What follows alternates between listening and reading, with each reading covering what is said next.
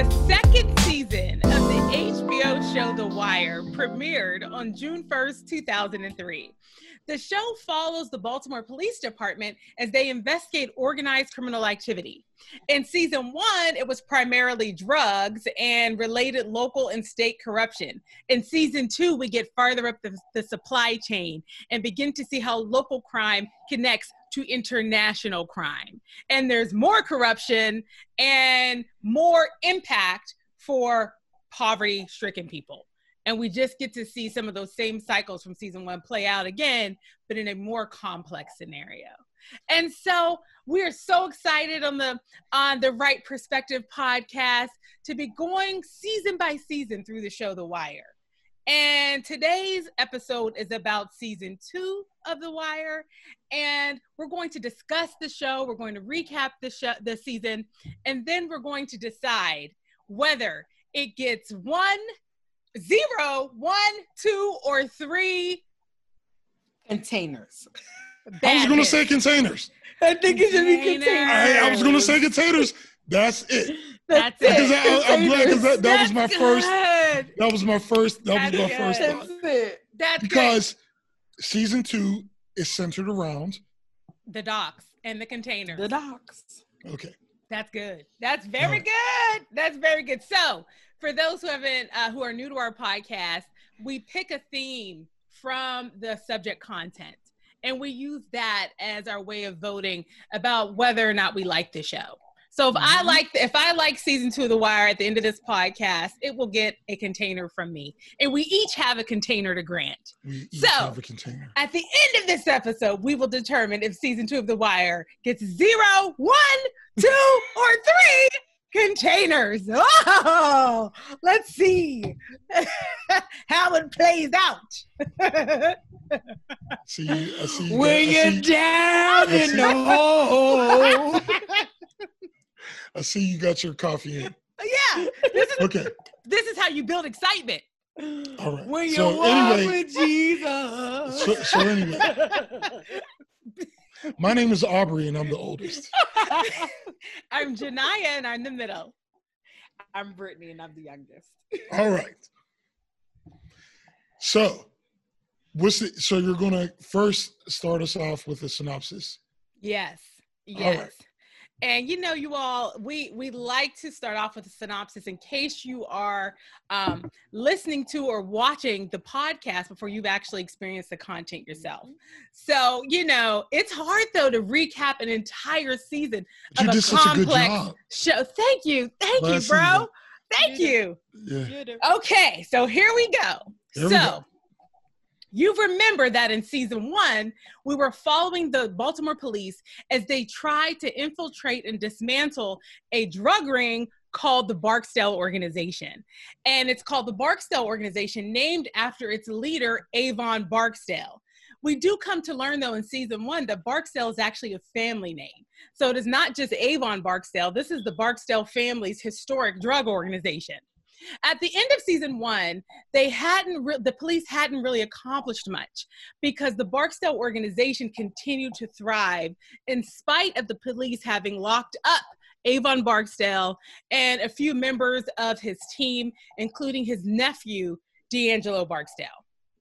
Now, season 2, right at the beginning, we do find out that the police actually had a bigger impact on the Barksdale organization than they thought, because it turns out that right around the same time that the Baltimore police made headlines for arresting Barksdale, it turns out that right around that same time, some of the primary suppliers for the Barksdale organization, so these are people higher up the drug supply chain, they were at the same time, but separately, being investigated by the DEA. And those suppliers felt like the DEA investigation that they were experiencing was somehow linked to the Barksdale organization. And so they were feeling like Barksdale had somehow given them up. And so because of that, the suppliers lost trust in the Barksdale organization and cut them off.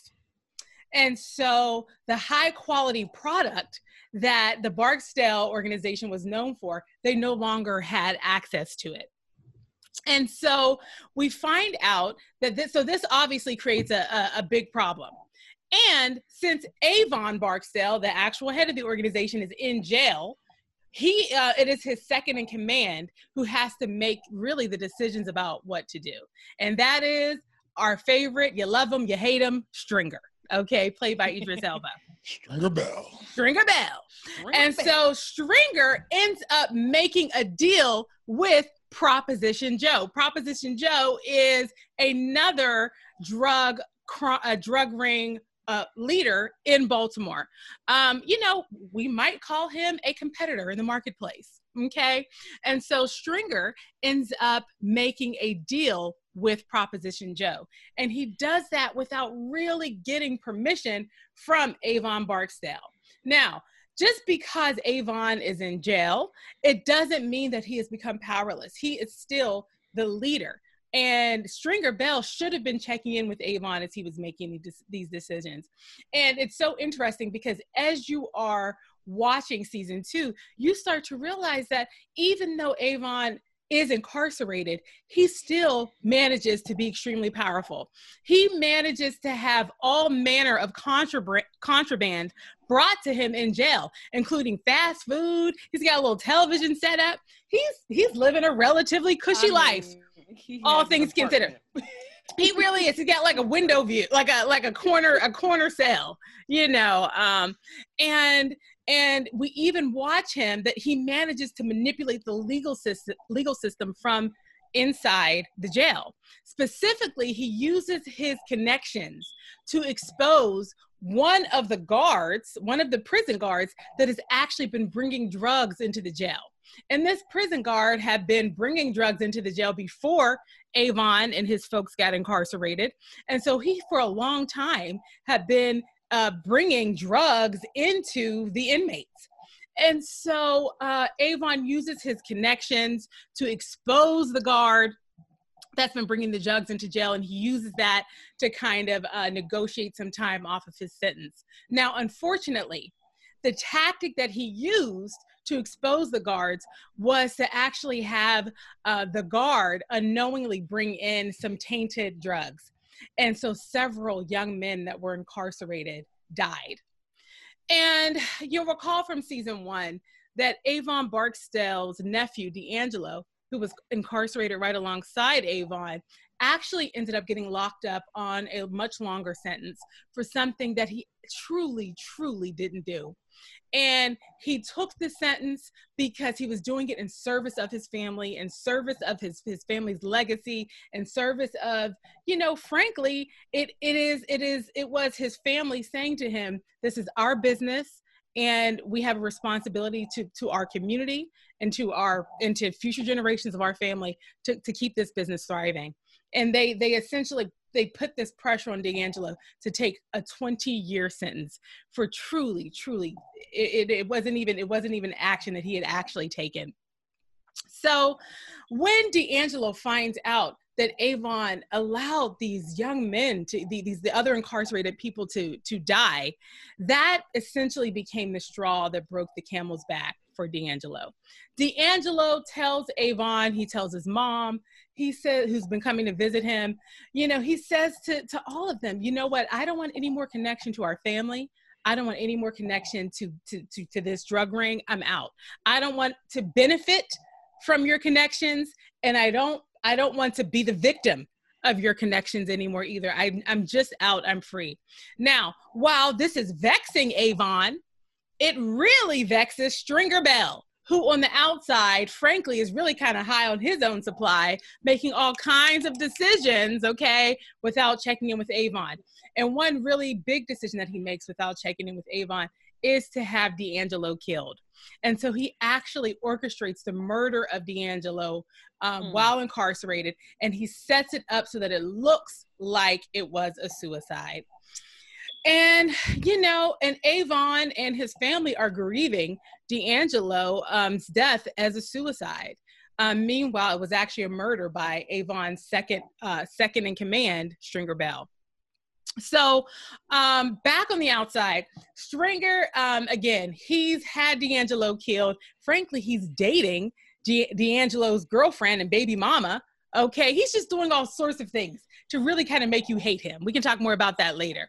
But the big thing he did again is to begin to partner with Proposition Joe. Again, someone who in this drug marketplace is a competitor for the Barksdale organization. Stringer Bell makes a decision to start to be able to access Proposition Joe's product since his supply chain is gone. He needs the quality of product that Proposition Joe has. And of course, Proposition Joe he's up for it. He'll take a proposition and he says that's fine. But in order for you to get some of my product, I'm going to need some of your territory. So Stringer Bell does this whole negotiation. So that, of course, leads you to start to wonder, well, who then is Proposition Joe's supplier? What's his supply chain? Well, I'm glad you asked, okay? It is a ginormously kind of rich and well-resourced, Eurocentric group headed up by a man known as the Greek. And we actually find out about the connection between Proposition Joe and the Greek a little later in the season, because we actually meet the Greek and his crime organization a different way. How did we meet them? Well, we spend in season 2 a lot of time on the port, on the docks in Baltimore. We find ourselves on the port because as a punishment for his shenanigans in season 1, McNulty has been put on the Marine unit, which means literally every morning he is getting up, putting on his policeman uniform and going out to a boat. And, we spend a whole season with McNulty. So we know that he would much rather be in the city doing investigations. And so him being in this Marine unit, monitoring the, literally, water it truly is a punishment for him. And, but as luck would have it, McNulty always getting into something, he ends up finding a body floating in the water. And we eventually find out that that body, that woman, is one of a group of 14 bodies of young women that were being sex trafficked and had been brought to the U.S. in a crate, in a container, by the Greeks organization, larger crime organization. And obviously, in order to pull off an international drug and sex trafficking ring, you'd have to have plenty of connections. And of course, the Greek has those connections. We're talking about connections in customs around the world, connections with the FBI, and of course, connections with the people who work at the docks in Baltimore. And this was a really important and central component of season 2. In the same way that we got to see the impacts of poverty and powerlessness and corruption and drugs and over-policing on a community in season 1, we got to see all of that play out again in season 2, but it was in a different community. It was a community of dock workers, mostly white people.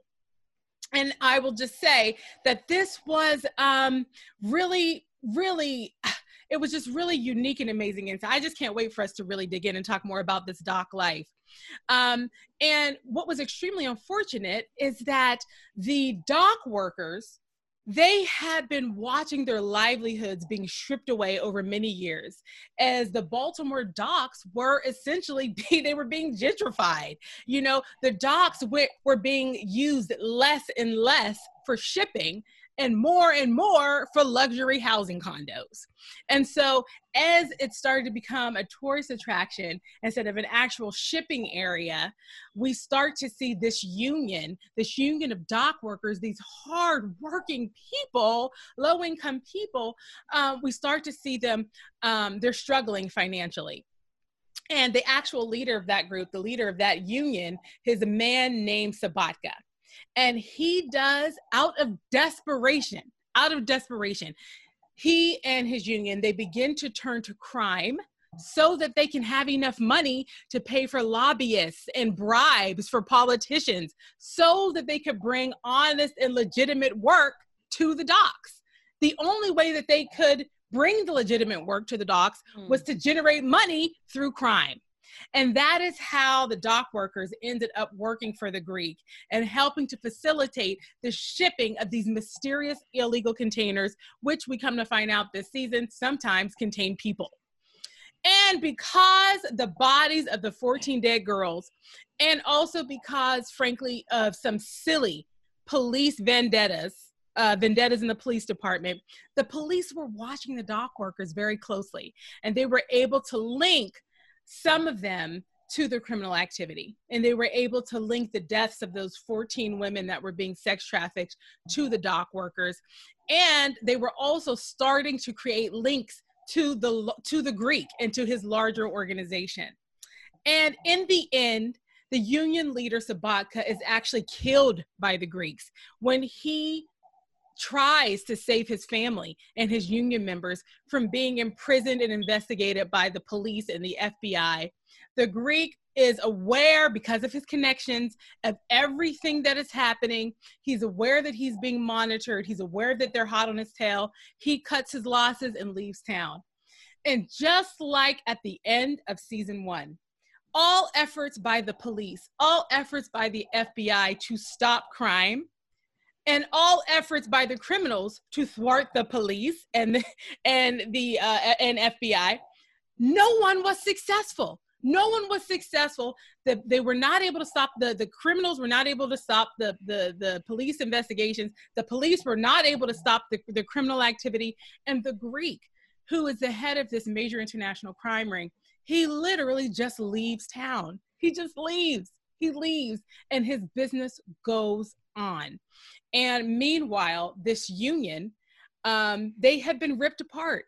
We have seen generations of a lifestyle, of community built around life on the docks be torn to shred because this community does not have the resources that it needs to be able to continue to bring legitimate work to its community. And so at the end of season 1, you were left with this feeling of like, my goodness, nothing, all of the efforts on both the bad side, whatever that is, and the good side, whoever that is, no one made any progress. You are left with that exact same feeling at the end of season 2, but it is worse because now that helplessness, it extends beyond the city of Baltimore, and you are watching the crime rings become international. And again, nothing can stop them. Nothing can stop them. Well, I definitely. First of all, it was a great recap. I do want season 2 all over again. That's what that was. I do want to put a little icing on that cake because I feel like it's important to point out that the first season started because McNulty raised up some, drama behind nobody investigating the Barksdale organization. That's right. Which was the catalyst behind creating the unit that the whole season was about. Mm-hmm. The first season being about the illegal drug trade. Mm-hmm. But I think it's very important that we highlight that the second season was, even though the most interesting parts obviously came from street moments in the season, but the second season was largely about the docks. In fact, It was all about the docks. And the other thing that's interesting is this time, the whole thing started because of a window. And I think it's important to talk about that because if the first domino that knocked this whole thing over is because it was about Frank Sabatka. The second season was really centered around Frank Sabatka. Mm-hmm. And Frank Sabatka, the local church, he had donated a window that showed a stained glass window that showed the dock workers, because that's, it's a Polish church, I believe, and they, that's where they go. And Frank and Valchek, who is part of the police department, he added another window made, and he also being Polish, wanted to have his window put up instead of Frank Sabatka's. So Valchek had Frank Sabatka got there first. So this whole season started because of that window. Because Valchek decided that, well, how did he even have money for the window? How did he have money to donate? And so he such a just an arbitrary, rude. So it was personal. It was nothing legal. But it's just so amazing that because of that, he's the one who got the detail put back together, which allowed us to see how everything Janiyah was talking about is connected on a bigger scale. Because we saw the street level in the first season, but in the second season, now we get to see what is behind the street level, and I felt like that's the biggest part of this season is that you see, okay, because of this window, they have an argument. Valchek is in the police, so now he can put a detail on Frank Sabaka. But since they put the detail on Frank Sabaka, now they found out or heard and saw other things that were going on, which expanded the entire investigation, which then wrapped back in the street people that we saw in the first season. But now we get to see everything that's coming from outside of the country through this the channel of the dogs. Yeah, that channel of the docs. So now that wasn't from that first. Make sure you tell them, bro, that wasn't from that first detail that got put together. That first detail was Shim Sham. I mean, but ultimately that's how the detail. Yeah. But yes, but without getting into the whole painful details, ultimately that's how the detail got back together. That's right. What was such an important point. So what I'm saying is, it's just crazy how, if they didn't argue, because Frank Sabaka was doing, like Janiyah said, just enough crime he was just letting things in through the port. That's why he didn't even know about the girls being in there, because he didn't want to know. He just wanted to say, he just let these containers come through for money. So he truly wasn't using the money for any personal gain. No personal gain. 100% of the money that he took in through the illegal activity, he was channeling through his union to lobbyists and to bribe politicians to bring legitimate work. Exactly. So it was really not a selfish motive in any way. Yeah. And he was giving that money to his workers when giving the money to the workers because they were down on their luck. And it's just so interesting because he was so low key. If they never argued about this window, never, the whole season wouldn't have happened, because everything was just. So I'm just saying. I don't disagree with you, bro. But I would say that the actual thing that happened that made everything become visible was some rogue activity in the Greeks organization, if you'll recall. Because remember, the only reason we became aware of the women was because they died.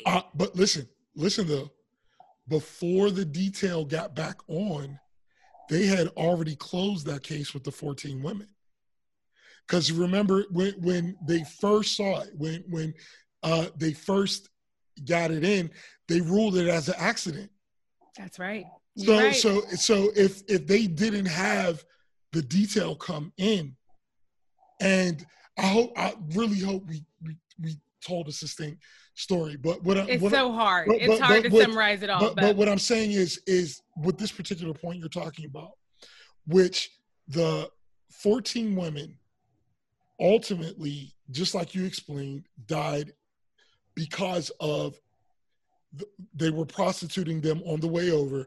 And like you said, one didn't want to be a prostitute. She got killed. They killed the rest to cover up so there's no witnesses.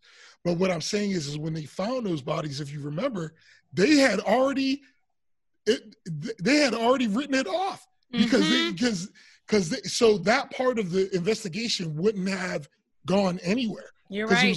Because it was already the reason why they got back on those bodies was because of the iteration of the detail that we ultimately get to, like Brittany was talking about, which is the real MVPs reassembled. You know what I mean? Yep. Daniels and everybody else. And I can't wait to talk about why, him. And that's why we got back to so if we didn't have Valchek putting with things his in place, petty vendetta, then those bodies would have just been written off as a accident, because they just said, well, something must have happened when the way they killed the 14 girls was they closed the air pipe. Mm-hmm. So they which suffocated. was on top of the container. So they suffocated.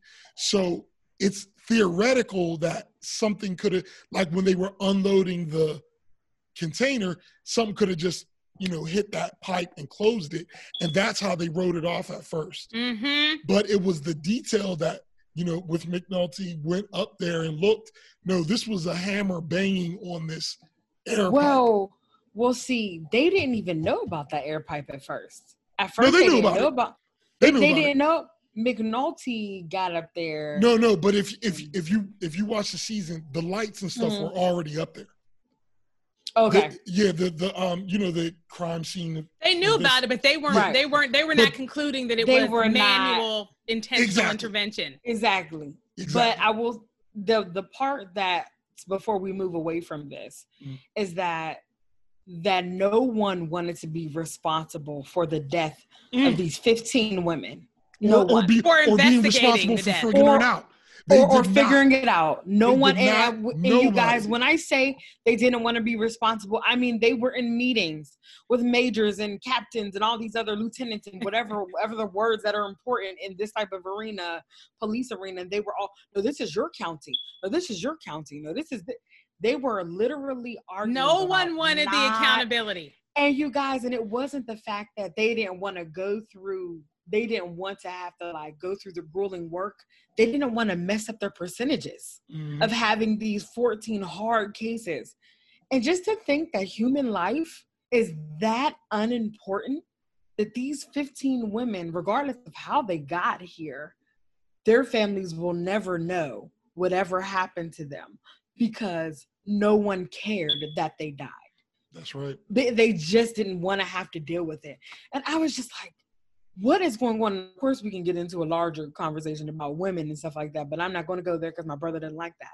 But what I am going to say, just in terms of me going off topic, he doesn't like when I do that. So I'm not going to go off topic. But you're doing a good job right now. We're wrapping up the recap, and you're doing a good job. Yeah. But that part right there, I just wanted to really make sure that we talked about that. That no one wanted to deal with these 15 women. Such a good point.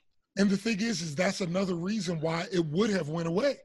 Mm-hmm. Because nobody even wanted. None of the units. I mean, it wasn't just the police. It was just every single type of public authority that could have taken accountability for the case didn't want to. No one wanted to investigate it. Didn't care. To Naya's point, there was another container at the end of the show that was a container that they had found out was suspicious. They half-assedly looked into it. And in that very container was the same exact thing. It was women in the back of that container. They went through at the very end of the season, there were still women in that very last container. They were helping them out. Oh, you mean, okay, well, what they were showing, those women came through they didn't come through the port. You're talking about the end montage. Yeah. Yeah, what they were showing there was that even though the port channel was closed for them, that they just have other channels. Those women. I thought it was that same container that they had looked into that had diapers on the front. That was still the same container. No, that container. That one had drugs in it. That's why they left it. That's why the Greek just said, we'll just cut our losses and leave. So they weren't, that container that you're talking about, when Genia had said at the end, when the Greeks just decided to roll out. Well, no, yeah, I know, but I from the way I remembered it, which now I'm going to have to go back and watch it. I just remember that being the container that they had looked at earlier and were like, no, this is just whatever. But really, in all actuality, they didn't go far back like the woman did in the beginning of the season. Oh no, they go back and look. That was a different. That was a different because they actually opened that when the Greeks left, when the Greek left, there was a container on the port that they were trying to get, into the city. And that container, they ultimately opened it up. And remember, they found all the drugs in it. And they put the drugs back in the container, like, hopefully somebody will come and get it. But they knew nobody was going to come and get it because the leaders already left. But they just put the drugs back in to see if somebody would happen to come get it. But at the end, when they did the montage, they were showing that even though, Janai just said it in a great way, even though they shut down this one thing, they still have so many ways to get the stuff in. It just kept going. So that was a completely different. That was a completely different port and everything. Because when I saw it, I still had the mindset like nothing's going to stop them. It's going to keep happening. But I did not know that it was a different container. It was a different port. I didn't realize that. I thought it was the same exact container, and they had not looked all the way in the back. And I was like, y'all did not even going to look all the way in the back? No. But okay, so it's different. Listen, I'm going to have to go watch that last episode again and be like, but if you can bear the trauma. But I think because I think the bigger point of what you're saying is that, look, even though they, ultimately moved past and really solved the murders of the original women, how the trafficking just kept going. Even they still showed with Proposition Joe, they were just basically show how everything, they had to switch it up a little bit, but everything is still. And also, as I'm thinking about it, this is poverty around the world, what it does to people. Poverty around the world will make me put myself into a container, ship myself to a whole nother land I've never been to. I don't speak the language. All I know is that my body is on point, which has actually been crafted by someone, because a lot of those women were getting boob jobs and stuff like that because they had connected to a doctor back in the other country where they were coming from. And then bringing it to America, where Frank Sabaka is just trying to make sure that his port doesn't get closed. Now I'm having dealings with someone named the Greek that won't meet me, and I'm selling drugs, and I don't want to do this, but I'm having to save people who need money. It's just crazy what poverty does around the world. That's a great starting point. Let's get into it. Let's get into it because that's where. Well, let me ask you guys this first. This is the first question I want to ask, and then I feel like we can directly get into what Brittany is talking about, because I think that's an important point for us to talk about in this season, because that was one of the major drivers. So, but first of all, let me ask this. This is your first time watching The Wire. And generally, people who are big Wire fans, all of them say they don't like season 2. So my question to you before we even get into it is, did you guys like season 2? Man, you trying to ask about our container this early on, bro? No, not the. I'm not saying the end overall. I get what you're saying. I'll tell you my reaction, bro. If The Wire, as a 5-season epic journey, had started on the docks, I would have been less inclined to sign up for season 2. I'm going to put it to you like that. So my investment in season 2 was because of how amazing season 1 was. Gotcha. Season 1 had the writing, the actors, gotcha, the way that the way that it just so beautifully encapsulated like the realities and complexities of life and poverty and the struggle for power and autonomy and the way that it showed corruption, but it took it out of this very elusive, kind of hard to understand atmosphere and brought it down to this is how corruption plays out in real life on the streets. That was so well done in season 1 that season 2 I had a level of buy-in before the season even started. But I'm going to tell you, season 2 would not have been as engaging a launching point for me for this saga. And it is not that I am not as empathetic to this kind of poverty in the way that it was showing. It was just because, maybe it's just because I relate less personally to life on the docks. Maybe it's because, like, when I see street level crime in Black communities, it is something that I have seen, that I understand, and that is more familiar to me. I don't know, but I felt less personally connected to season 2. And so, bro, I don't know if I would have been along for the ride if they had started the Wire saga on the docks. But what that said, I mean, I still took a ton away from season 2. Like, I was so engaged in season 2 that I wouldn't have been as engaged if it had been the first. If it was the first season, I don't think so. Okay. I can see that. I enjoyed season 2.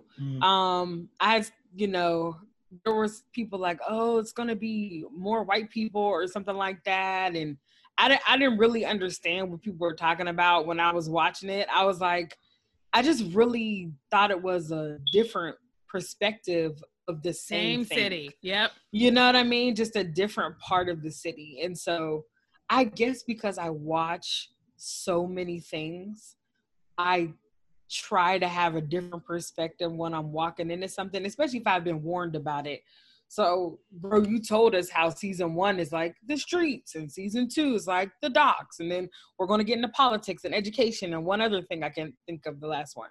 But and so media. So I'm looking forward. I guess in my mind, I was like, oh, okay, cool. We're about to see. It's almost like watching the same, like those movies that will show you the same scene over, but with just from a different perspective of this scene. And so I was thinking to myself, all snap, how are we going to find out this different perspective of the Barksdale organization for the docks, and then just seeing how all of that played out. So I enjoyed it. And sometimes I feel bad when people are like, oh my God, it was like how, we talked about Star Wars, no one liked the little fur bears. I was like, maybe this is how the Ewoks. Thank you. No one likes the Ewoks. Fur bears, you lost credibility immedely in your sentence. Listen. I have a question. Please stop saying fur bears. But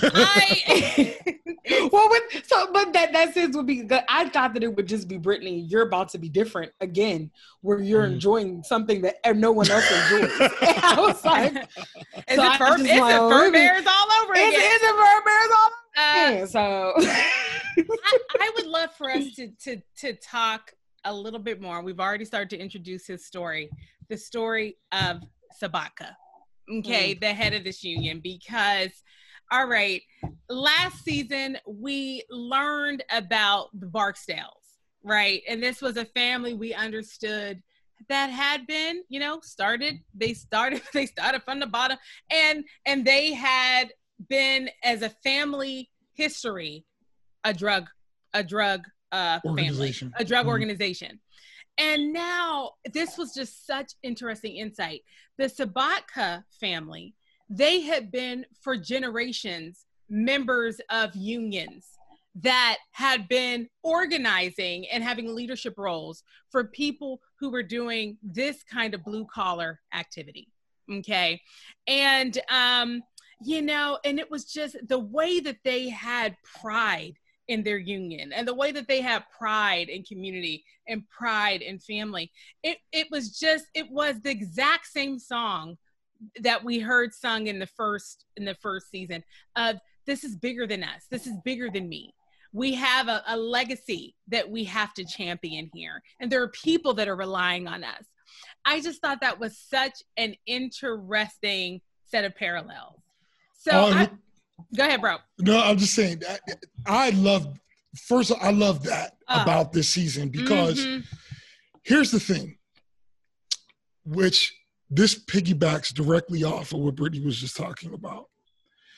Because Frank Sabaka is one of the most noble people in the sense of his intention. I agree. What he's working to do.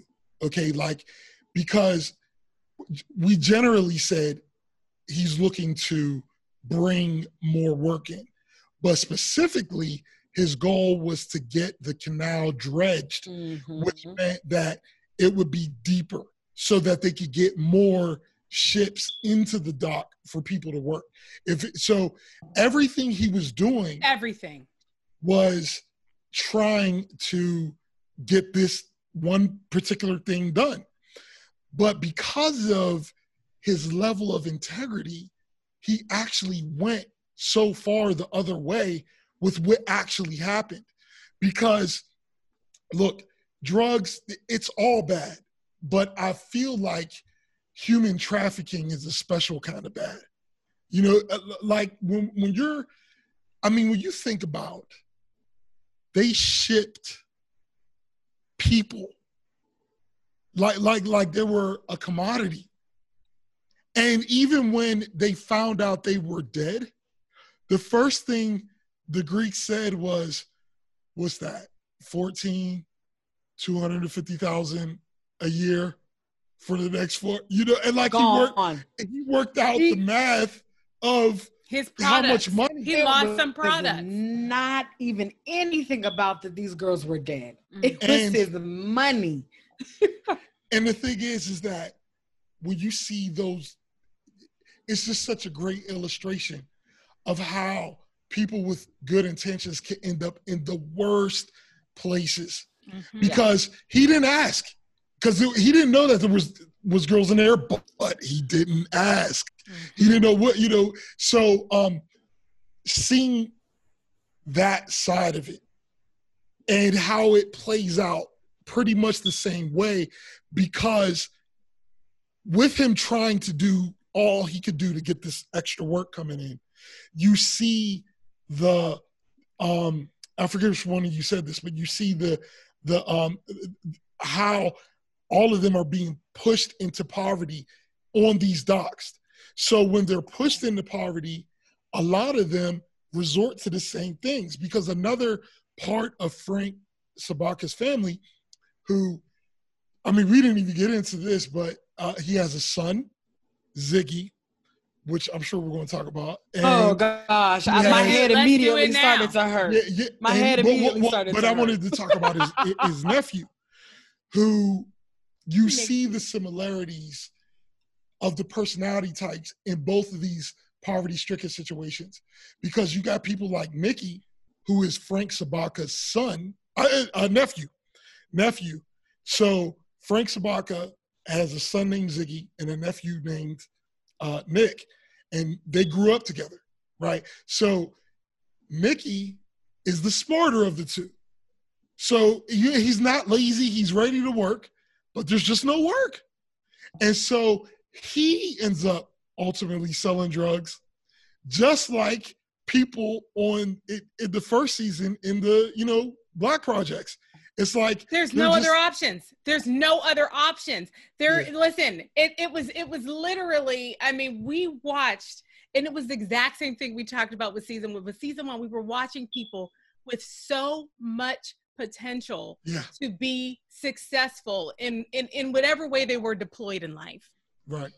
But the options that they had available were not options that were going to get them anywhere except, so we were watching Nikki. Let me just say, if Nikki had been in our family, Nikki would have gone to college. Yeah. Nikki would have gone to graduate school. Nikki probably would be like a head of a Fortune 500 company. Who knows?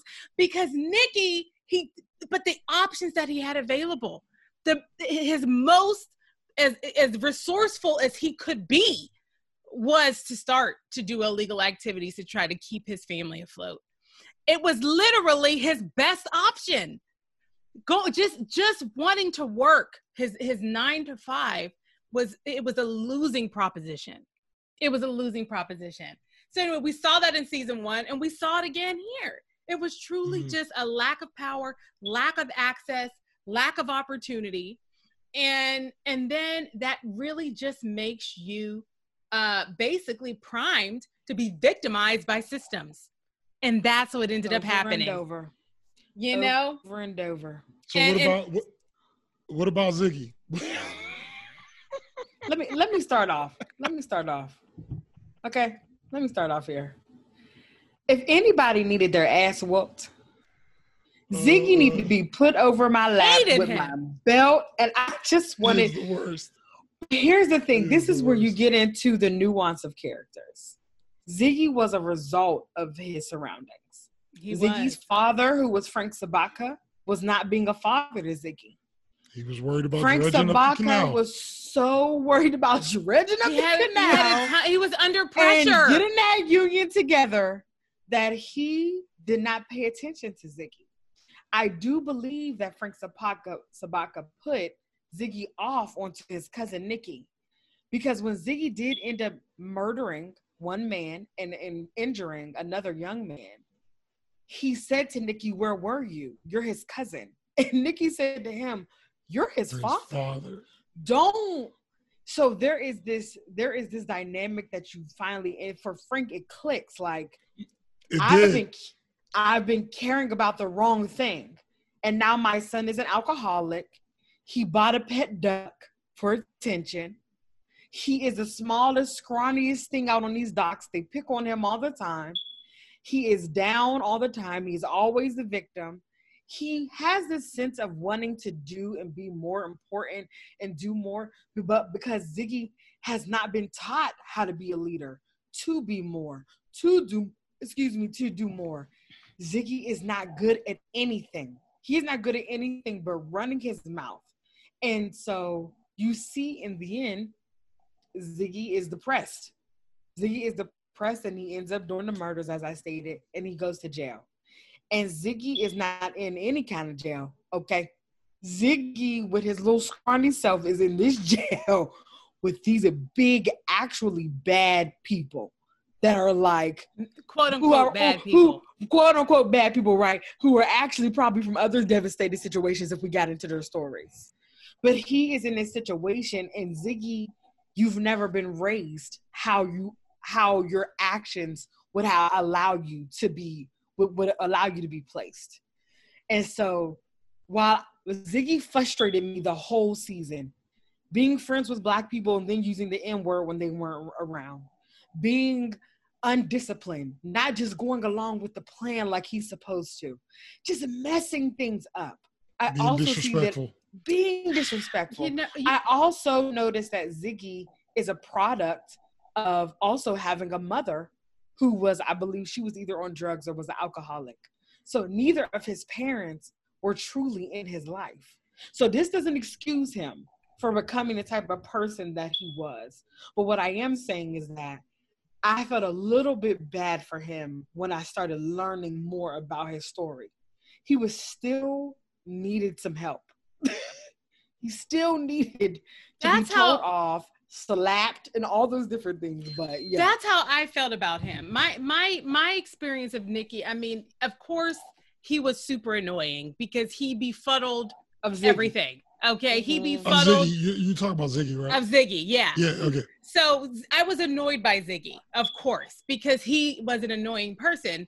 But more than that, I thought so we know that people who have less income have less access to things like mental health support. Yep. And I just pitied Nikki. I pitied him the whole time because Ziggy, I'm sorry. I pitied Ziggy the entire time because he clearly needed mental health support. And there were a ton of things. A long time ago. Yeah, we learned, as Brittany said, we learned if we just compare Ziggy Zabaka's son to Nikki Zabaka's nephew, we know that Ziggy came from a broken home. I hate that phrase, but a broken home. Nikki's parents were together. We know that Frank Zabaka was not paying attention to Ziggy because he was trying to hold down the whole union and the whole community. And we know that Nikki's father had actually started to sacrifice himself less for the larger union. And he had made an intentional step during Nikki's formative years to step back from union leadership, et cetera, to be more invested in his family. And so we see that from a nurturing standpoint, they had very different experiences. But I think the real difference between Ziggy and Nikki was that, I think Ziggy was legitimately unbalanced. Yeah. And I think he needed mental health support.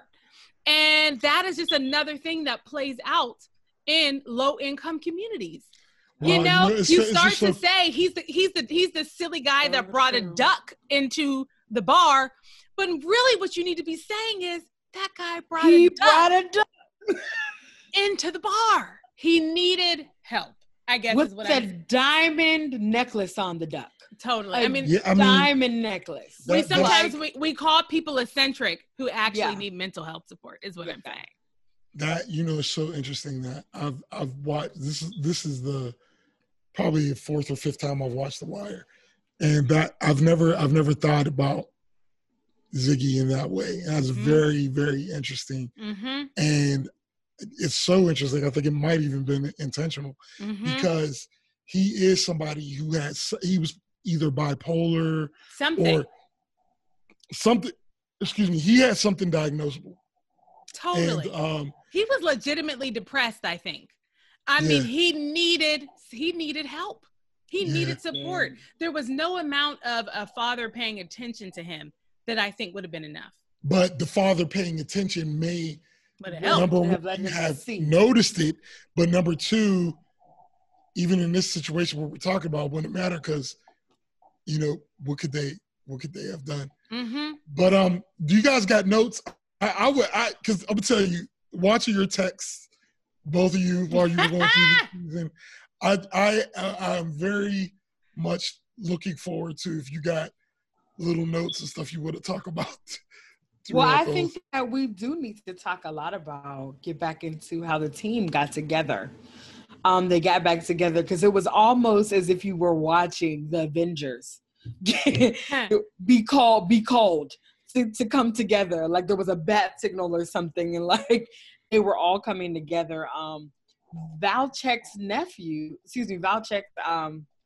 son-in-law was the one we know from last season. I don't know his name on the show, the son-in-law's name, but he was part of. It starts with a P. Him. Przybylewski. Thank you. Przybylewski. Mm-hmm. Przybylewski was put over this shim-sham detail that was created to capture Frank Zabaka. And when we say shim-sham, he wasn't put over it. He wasn't put over it. Remember the guy who was watching TV? He was the one who was running it. Because Presbo came up to him and was asking him basically like, "Do you want me to do something?" He was like, "Oh." He was like, I don't know. Why am I not remembering certain parts of this show like this? Because I remember them saying, he was like at dinner, like, Przybylewski, no, you're going to do this. You're going to be over this. Then you're about to be on this. Then you're about to be this. And then you're about to do that. I thought Przybylewski was the head of the original. No, he was not. Okay. The guy who was in charge of, he's so irrelevant that we don't remember his name. But if you can remember this scene, because, Presbo wanted to get back in. Okay, let's recap this one part. What Brittany is talking about is after the window incident and when Frank Zabaka refused to let his window get replaced or whatever. Right. They know that's what I'm talking about. Yeah. So when Valchek put the detail together to investigate Zabaka, the first detail that got put together was a detail of just not good cops. You know, like these were. Did you just repeat everything I just said? No, I'm recapping it so it all goes together. You know what I'm saying? So when that happened, one of the people that Valchek got was supposed to be a good leader from another department, but he wasn't really. And that was the one who was running it. And Presbalewski was supposed to be doing the same thing he was doing with this new detail, but he couldn't do it because when he was talking to the guy, like, what do you want me to do? He wouldn't give him any direction. And that was also another interesting political part of the season, because the reason why Valchek got this horrible detail. Yeah, this horrible detail was because the Burrell, who's the what do you call it? The head. Listen, all those titles confuse me. Is it commissioner? Commissioner. Yeah. So Burrell was basically trying to act like, I'm listening, but he knew Valchek was on some BS, so he just gave him a detail to say he gave him a detail. And after that, when Valchek realized what was going on, that's when he went back to Burrell to get, like Brittany said, the Avengers put back together. Like, look, no, I want Daniels, I want, his whole crew, because they get results. You know what I mean? And I want results on this dude, Sabaka. But yeah, man, but I'll say that seeing them to get together, that I feel like that was a good description, because it was a feeling of seeing like superheroes get back together or whatever. Because they so strategically dispersed them into so many different arenas at the end of season 1. So it was like, well, what is season 2 about to look like? They're all in different parts. They had Daniels in the, what was it? Evidence the supply locker. Or the evidence locker. I was like, this is someone who's can take the bar right now. Like, that's right. Is he in the evidence locker? Yeah, he's in the evidence locker. Kima was on a desk. On a desk. Knowing that she was itching to beat somebody up. Water. Yeah. Well, I think, go ahead. Oh, go ahead, sis. I was going to segue. Go ahead. Oh, yeah. So, but just to see each one of them come back together. Yeah. That was fun. Looking how none of them have changed. Like, Presbalewski was ready to be told what to do. I can do it. Let me do it. Then you got the two little rogue cops. I don't know how these two keep coming back in here. Them two get on my last nerve. They are so, they're upset because I don't think they're taking it seriously. But you're even lucky that you're let back in this, because Daniels know you two stole the last time that you two were together. You're keeping things. You're keeping money. So you watch them two in some ways almost even mess up this investigation. Herc and Ellis. You watch them arguing over something, and they're not paying attention to watching where the Greeks take the containers. And there's a key person leaving the scene in a car. And I was just like, are you serious right now? Like, I just wanted, if anything, if there was a ranking of people I wanted to give a good whooping to, those two were first on the list, and then was Ziggy. Because that was so realistic, though. It's so realistic because I feel like every team has a couple people that are a whack attack. I just feel like that. But you know what's so interesting about those two is that in this Carver, not Carver, it's Herc and Carver. Carver? Okay. Hercules. I don't even think it's Ellis, but Bob. But it's Herc and Carver. His name is Ellis Carver. I don't remember his first name.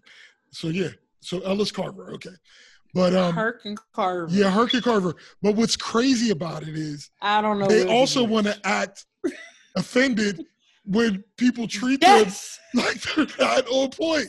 It just makes me so mad. And that's so real life. Stupid. It's so real life. It's so real life. Like if you've ever worked in anywhere, office, yeah, if you ever worked in an office situation or anywhere, like you said, there are always people who want to play the victim, and it's like, but actually, yeah, you were arguing over French fries, and Sparrows drove right out in front of you, and you didn't even see. Yeah, you missed that whole thing. Who is the number two? And Sparrows is the number two in this. In the Greek organization. And they missed them arguing over French fries. Y'all, I just wanted to go through the television so bad and slap them both. Yeah. But I couldn't. Yeah. And you know what? And it's actually, as you two were both, as we were just talking about Herc and Carver, I started to realize that we don't really have a ton of insight into their lives outside of them pretty much being screw-ups in the police force, right? Yeah. We don't really have much insight into them. So, you know, another topic, bro, you were talking about, what do we have in our notes?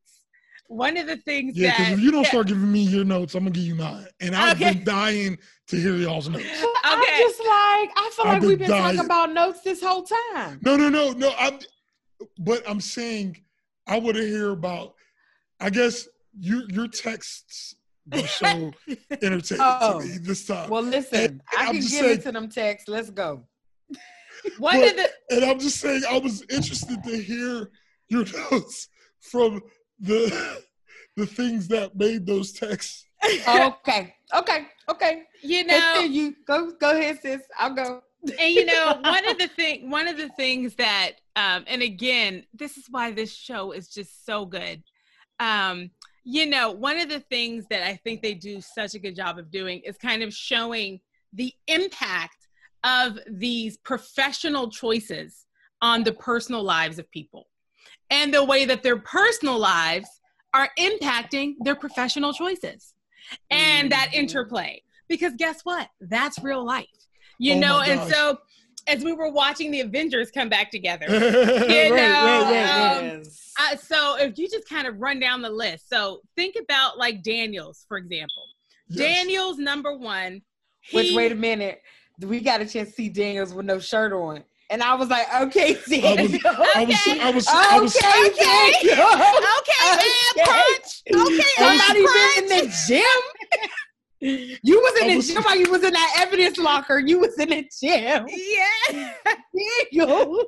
I said, okay, how is he sleeping in a separate room right now? Hold on. Oh my God. You just got ahead of you. But I was surprised. I was expecting y'all to say something about that. I was expecting y'all to say something about that. Well, it had to be said. It had to, because I was shocked. I couldn't text. I lost my focus. You know, but I said that's exactly. But talk about it, Jeanette. Talk about how they got there. So, So let's focus on wellness. Yeah. And so Daniels, you know, he found himself in the evidence locker again. There was so much punishment that had been doled out to the Avengers because of the fact that they were doing genuine and real police work in season 1. And they started following the money. And they started following the money. You don't follow the money. Don't you do it. Don't you do it. And the powers that be said, oh, you want to investigate? You can go investigate. Daniels, go investigate the crevices in the evidence locker. Evidence basement. And let me just make a quick tangent about the evidence locker real quick. I know we're not on that right now, but the conditions, you know, horrible. I mean, there's so much that we saw in both season 1 and season 2 about the antiquated nature of the way that the police work is being done. We're talking about typewriters in 2002 and 2003. Why are you still using a typewriter? Number one, How? They're using these awful forms. The evidence locker, it is a mess. Things are in bad flags and it's not logged incorrectly. It is just so disorganized. And the fact that we are looking to these systems to be the places where justice is like held and facilitated, and they are awful from a systems perspective. So and that's, I love that the show let us see that. Let us see how antiquated the systems and the infrastructure. I mean, frankly, they were keeping the tally of the cases. The case assignments were on a whiteboard on the wall. I mean, really? You're literally making Jane Doe 1, 2, 3, 4. I mean, I could have walked by with my elbow and changed the official record because the official record was living on a white. Anyway, it was just the systems were awful. But anyway, so what I was going to say was Daniels, because of this demotion that he had experienced, he and his wife had been having some serious conversations, and his wife was saying to him, listen, you are not set up for success. And she was saying to him, you're not thriving in this department. They're not going to let you win. And so you've been to law school, and it's time for us to now wrap this season of your journey. Okay. And you need to move on. And so they had made a decision, and again, wanting to have personal progression and safety in his life and in his, and to have some sense of professional actualization. He had made the choice with his wife. He had made the decision to go to law school and go be a lawyer. He was gonna leave the police force. And in fact, he had 20 years already. He was putting in his paperwork, and he was heading on out. 22 years. He was heading on out when he got essentially this opportunity to be a part of this vendetta detail that Valchek was putting together to investigate Sabatka. And so we got to see how his decision to continue to work with the police force, how that impacted his personal life. And frankly, it created a ton of strain between him and his wife. And it was the same thing for Kima. Well, before we get off of Daniels and his wife, this was an interesting dynamic for me because you all know how I am, and I understand Daniels wanting to be. We don't know how you are. Explain. Well, you know, Brittany, I'm going to deal with a lot of your attitude that you're having today off camera, because I'm trying to remain professional, and you know, you're stretching, but I'm going to stick to it. But what I'm saying is that, like, at first glance, when you look at it, especially from like a male perspective or whatever, you're like, you know, he doesn't want to be in an office. He wants to be, you know, out doing his thing. He wants to be fighting the dirty crime. But I'm going to tell you what, man, like when you hear their conversations, though, and I felt like it was so great how they did it, because we didn't see their whole marriage, but I got a feel for their marriage based on how they did the conversations. And the way their conversations is that, because what she said was, I forget what he said, he loves how she always tells him the right thing to do or something like that. But she said, I fell in love with you because of your ambition. And which gives you a picture of when they started this marriage, they seemed like they had a plan. You know what I mean? Which was not you being in the streets 22 years from now. You know, like that wasn't part of the plan.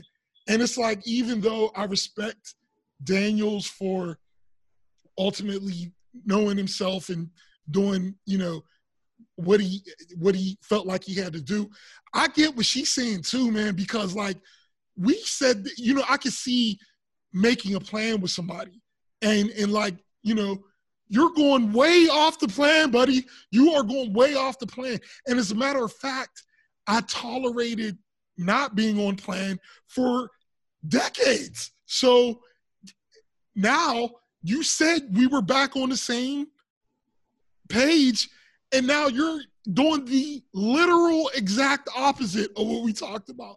So it was another one of those situations that The Wire. That's why you got to sleep on a twin mattress. Which I could see. I think it was a day bed. It didn't even look like a twin. Yeah. It was bad. It was bad. Really? That's why you was in that little baby room with that television. It looked like he had to sleep with his knees up like a little bit. Yeah, but it was one of those things where, we talked about this about when we recapped last season. Daniels, he had always been prioritizing progression. And so the way that he was making decisions in season 1, it was because he was making decisions to move up the chain in the police force. And so even his decision to not leave and to take the detail in season 2 was because he was promised positioning for progression. And he was smart enough to get that promise clearly made before he signed back up to go back into that journey. And so it sounds like you're a little more on his side. Well, I guess what I'm saying is the wife just wanted him to be set up for success.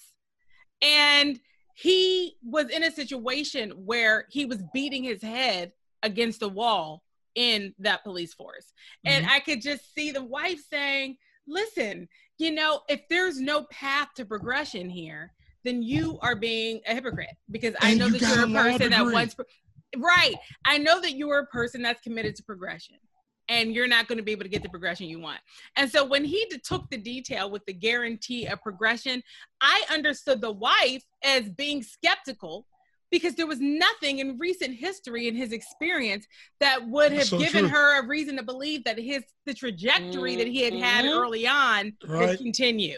He had been making positive progress for 22 years until he met McNulty in the crew, right? Like until he got on the bad foot, he was making positive progress. And so she just felt like, listen, we have rode this horse as long as we can. It's time to get on the next horse so we can keep moving.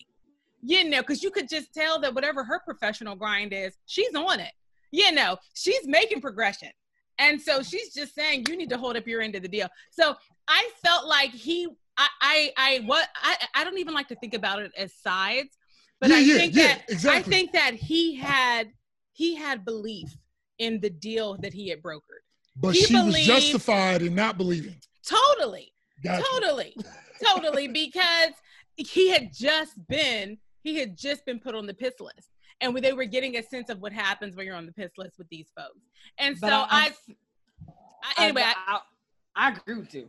I saw both sides of it. I will just tell you my personal feeling though is that their marriage, to me, it seemed like the most real friendship and marriage that we saw. It just, to me, this looked like two people that had known each other for decades, and they had a plan, and because they had a level of realness in their conversations that, to me, I think that lady should have won some awards. I don't know. Yeah, I mean, it was their dynamic. It was just so real. It was so authentic. That dynamic. That's the word. Between the two it was of them. so authentic. Now, this goes perfectly into what you were talking, and it was interesting because you were about to talk about Kima. Yeah. And what the way they did, and they very rarely do these kind of camera tricks, but it was that scene where they superimposed Daniels talking to his wife over Kima talking to her wife.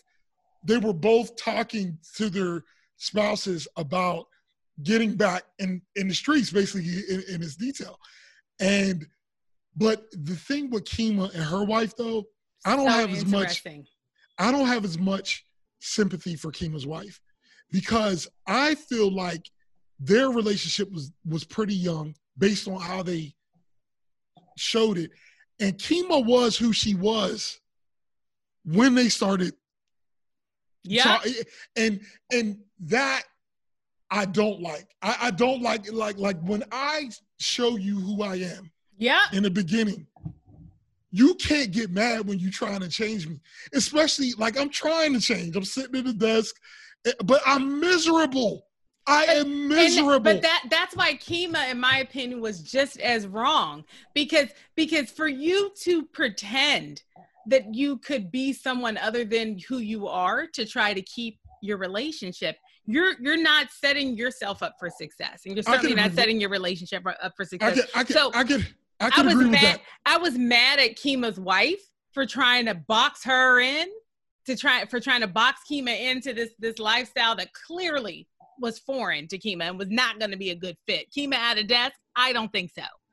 But at the same time, Kima accepted those terms, and so it's like they both were wrong. I think they both were wrong. Kima I agree. There's no way she could have sustained that. I agree. I just I was trying to remember Brittany's text about Kima, and I was trying to go through the texts for Brittany. Kima not being there are enthused. so like because Brittany is not. She's not happy about this baby. That was when Brittany's texts were back. Brittany's texts were about Kima.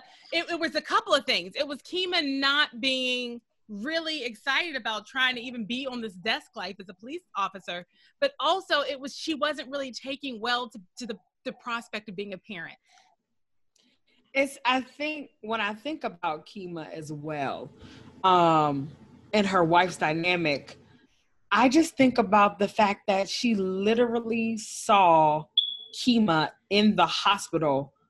Are you alive right now? I am about to lose my best friend, the love of my life. And now you're telling me that you're about to go back out here and I have a child in my stomach. I'm very confused and I'm very concerned. But on the other part of that, as Janiyah was saying, that was her job. Right.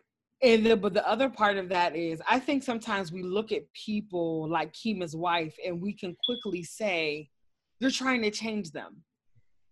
Because I feel like Kima's wife is very intelligent, I believe she herself voiced what she wanted the future to look like. And Kima, on some part, agreed to that at some point. Well, yeah. And the wife was like, okay, so we at that point now. But I'm gonna need you to, and also Kima was in school. So apparently Kima was looking to do something else that was not what she's currently doing. That's the other part of it. I definitely see what both of y'all are saying. And I think that their relationship rings true as well. Yeah. From this perspective, because Kima, even though, like, we're not talking about kids here. Both of these people seem like they, are 30s, you think, around there? Like early 30s. And what I'm saying is, there's a point when you have to learn that I'm not going to be able to, get this person. I'm not going to be able to change this person. But the thing is that even if you are trying to, that person might want to go along with the plan because in their head, on paper, it makes sense. Yep. But when you are an adult, you got to start recognizing that, look, I know you might think on paper this makes sense, but the reality is when you came conscious, your only regret was you didn't put enough tape on the gun. Mm. That was your regret. Yeah. Before you said anything else. So it's like, and that was before she was pregnant. So it's like, this is who she is. In that situation, I mean, even if I'm just saying, like, I feel like in the beginning of Daniels and his wife, that they were both completely on the same page. Yeah.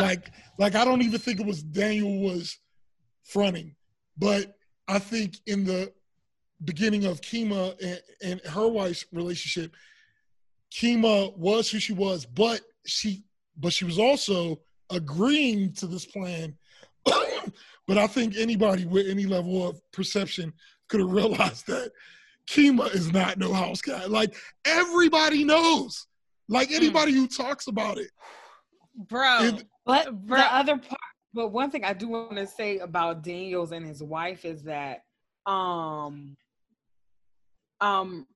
so ambition, when you're marrying someone who is ambitious, you even if they had a plan at the beginning, you're marrying someone who is looking for the next thing that is going to get them quickly to where they want to be.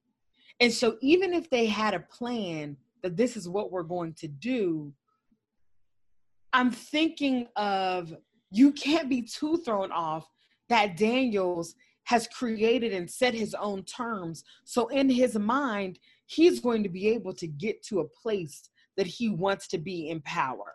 Well, and he's going to get here quicker than maybe taking the bar. And it's going to be more enjoyable to me than being someone's lawyer. But she gave him 22 years. But he was making progress for 22 years. Right. He was making progress. He hit a ceiling. That path had been paying off. He had just started to be set up for failure. You have to remember, listen. He was on the because he's a lieutenant. Totally, he was on his path until he got linked up with McNulty and crew. You know, to where he had to use his integrity. Lieutenant just doesn't feel like. I mean, I don't know what that means. I know he doesn't have one of his police clothes. No, I know that. He was moving through the ranks. Yeah, he's talking to Rawls about decisions. I know like that, but, and Rawls to be a was lieutenant after one over 22 him. years. It's messy. Just like we're having this conversation right now, it's messy. But I'm just saying. But I think that's also bringing in that topic of marriage. Like, I think that's part of marriage. Like, who you're marrying is not who you are married to 10 years later. Like, it's a very people change, sis. It's like, but so who she married 22, but do they? Or do parts of who they really are really become concrete and actualize? Because this is something we should never marry people for potential. So if you guys had a plan, that's still a potential plan. That's not actually what's happening. So and Britt, you just segued right to McNulty and his wife. Because this is a relationship. A hot mess. Okay. I just had to say that out loud. But I mean, you have Kima and her wife, where we have Kima and her wife. They are both in some form of denial about who Kima is as a person, right? And then we see I think you just summarized the last 7 minutes. So much denial. With one sentence. And then we see McNulty and his wife. And you can tell that they had a period of time where perhaps they were in some shared denial. But that wife, she's over it. She's done. She has now said, McNulty, I see you for who you are. And it's so funny because we watch him for about 10 to 15 minutes go into a level of denial about who he is. He says to himself, I'm turning over a new leaf. He's like, that's my last night of binge drinking. Again. I'm no longer a binge drinker and a womanizer as of today because I declare it to be so. I am ready to get back to my wife and my kids. And that wife is like, no, sir, I know you very well. You are who you are. And I think it's so interesting because he was who he was. And we all know that it's so easy to be delusional and to believe for a few minutes that you're someone else. Well, most people have who they think they are. Woof. And who they are, but most times that is not the same thing. Like very few people are in touch with who they actually are, which sabotages any relationship you're in right from the beginning because you don't know who you are. You don't know who you are. And it takes work to get there. Y'all, can I tell you something? I wish that I just had a thought that I wish I had thought of in advance because I would have made a PowerPoint slide. Because I feel like, and I want to let you all know that I contemplated doing it right now, real quick. But I said, you know what? Let me not do that because I wouldn't have been subject of mockery. But what I just realized is that we had a chance to see a relationship continuum play out in this show. So I was just thinking about Nikki and his girlfriend, right? Mm-hmm. So Nikki and his girlfriend, they were at that point in the beginning of the relationship. They have a child, and Nikki's girlfriend, what is she doing? She's sitting there seeing all of the potential in their future, right? And Wow, that's so true. Nikki he's feeling the pressure because he also sees the potential, right? And so he wants so bad to do right, and he wants so badly. All he wants to do, and it's so funny because their dreams are not caviar. Their dreams are like a townhouse. You know, they're like, right. We just want to get a townhouse and like have a steady income and like be together and give our daughter positive life outcomes. Like that's all they want. It's like Jedi, that's it. Can I jump off of you real quick? Please. Because that part put in a whole another aspect of Baltimore, which is crazy, that they showed, because I got to witness this happening as a loan officer.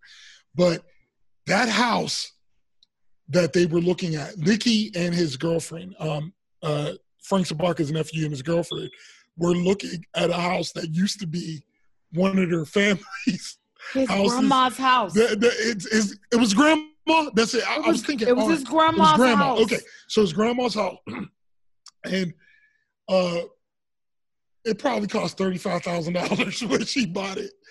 And the thing about it is, sisters, that is exactly how it is in Baltimore.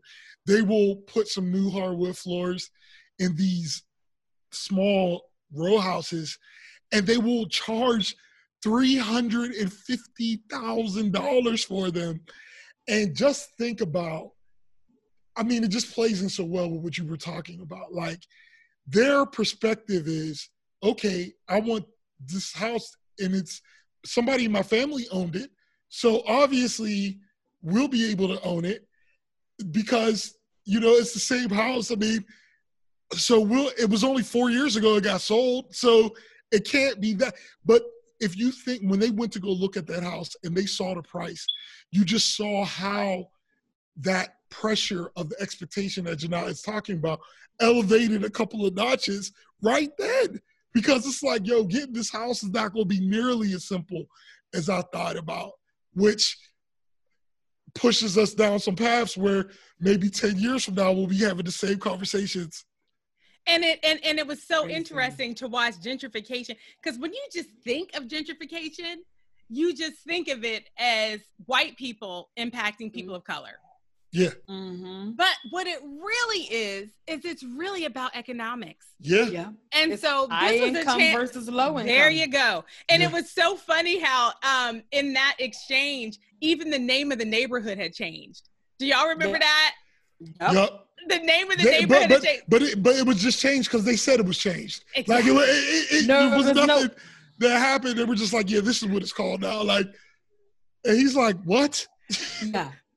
Here we have a neighborhood here in Pittsburgh that was always been East Liberty. Now people are just really calling it the East Side. All right, here we go. Since when? But I'm gonna tell you, that happened.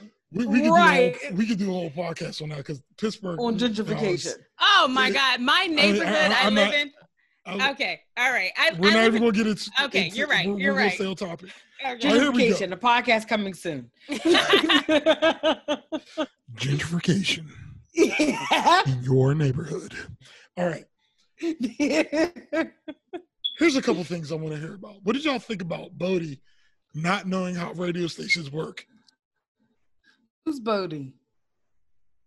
Bodie Broadus.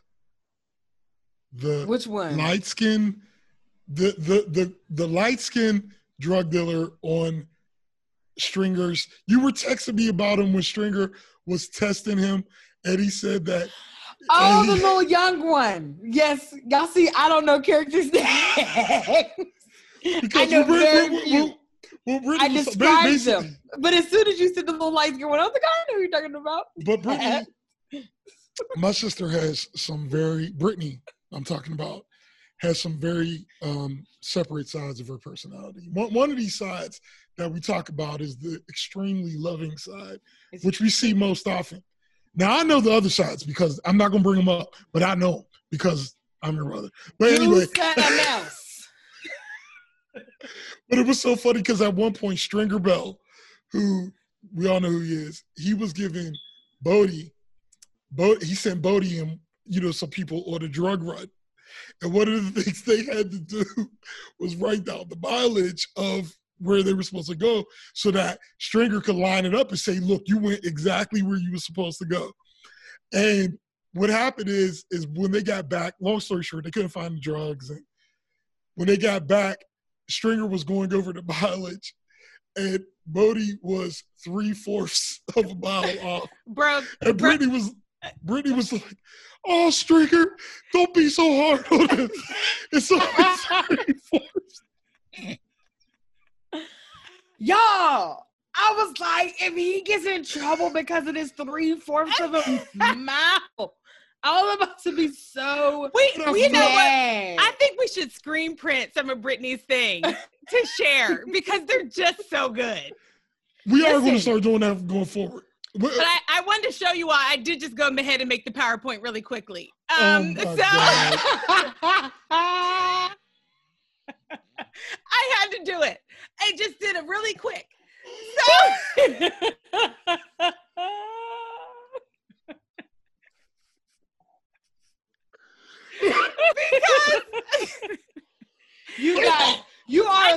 because you're literally getting an autistic look into the three of us.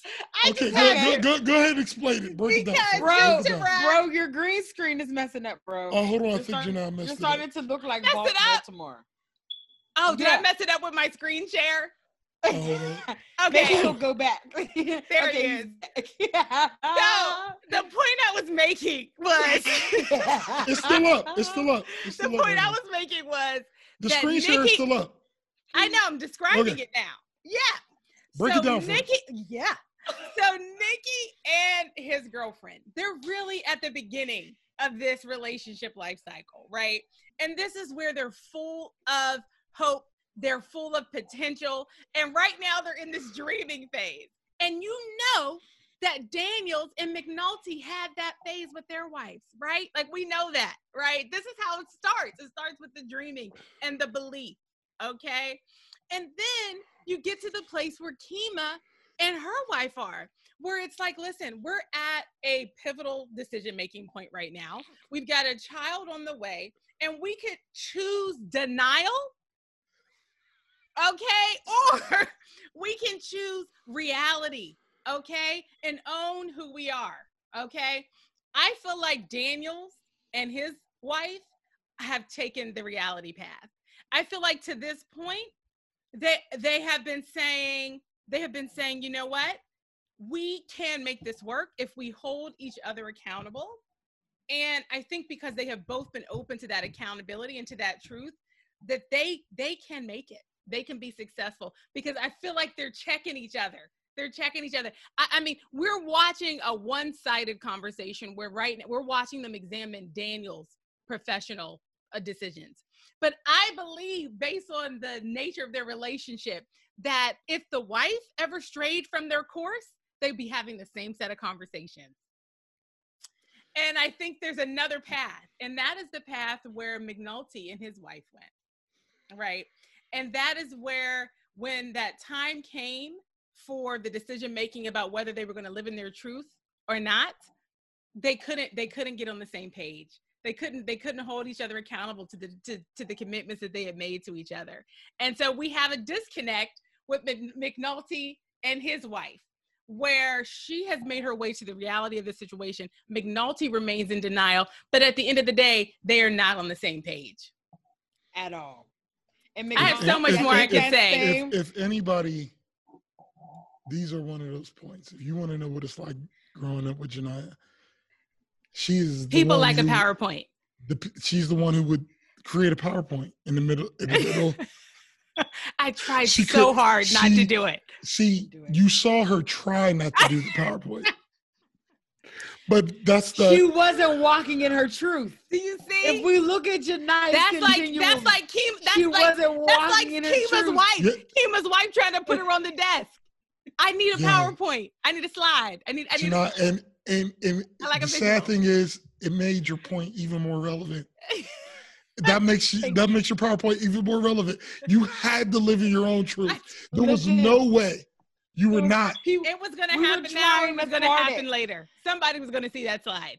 Listen, but we were going to get a text about that slide later.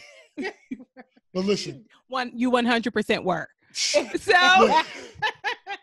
look, but the point I wanted to make before I don't know how we got off on this tangent, but I wanted to point out.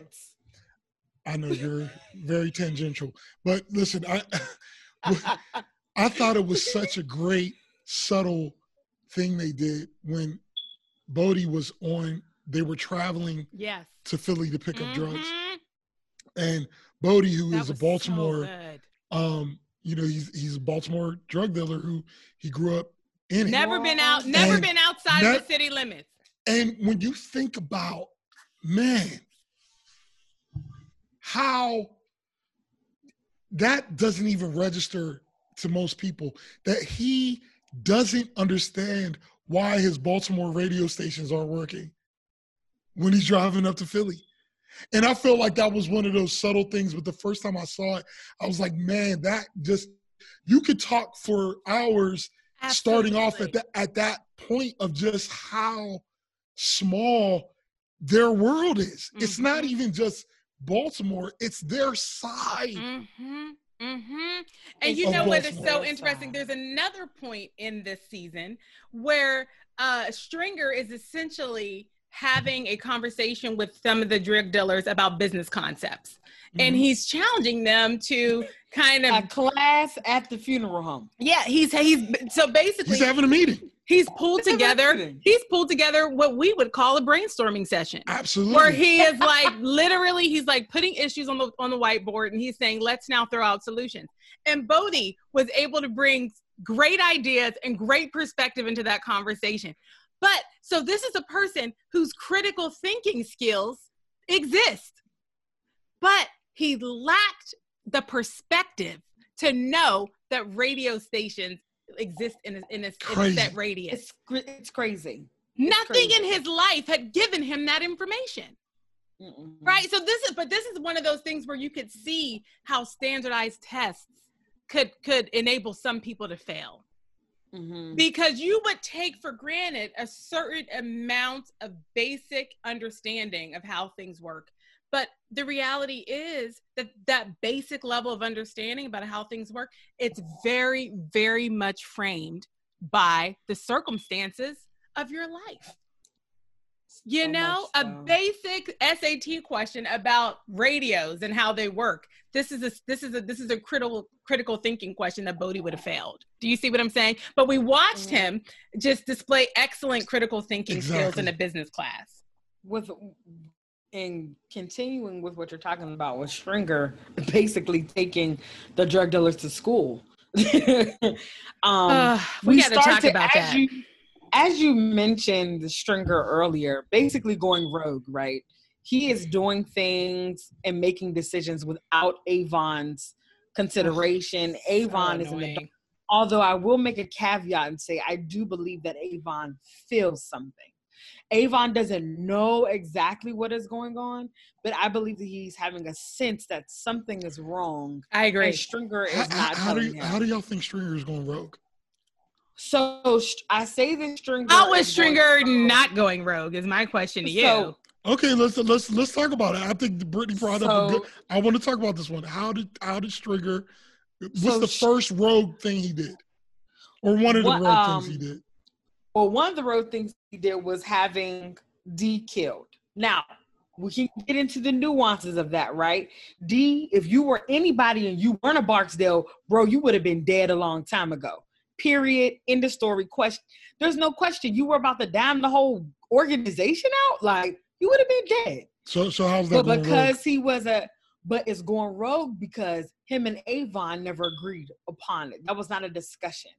Now, if him and Avon had some type of discussion a long time ago, that was like, listen, if you see me getting a little too sensitive about something, and I go do something behind my back, like, and I don't want to know about it. But we haven't had that conversation.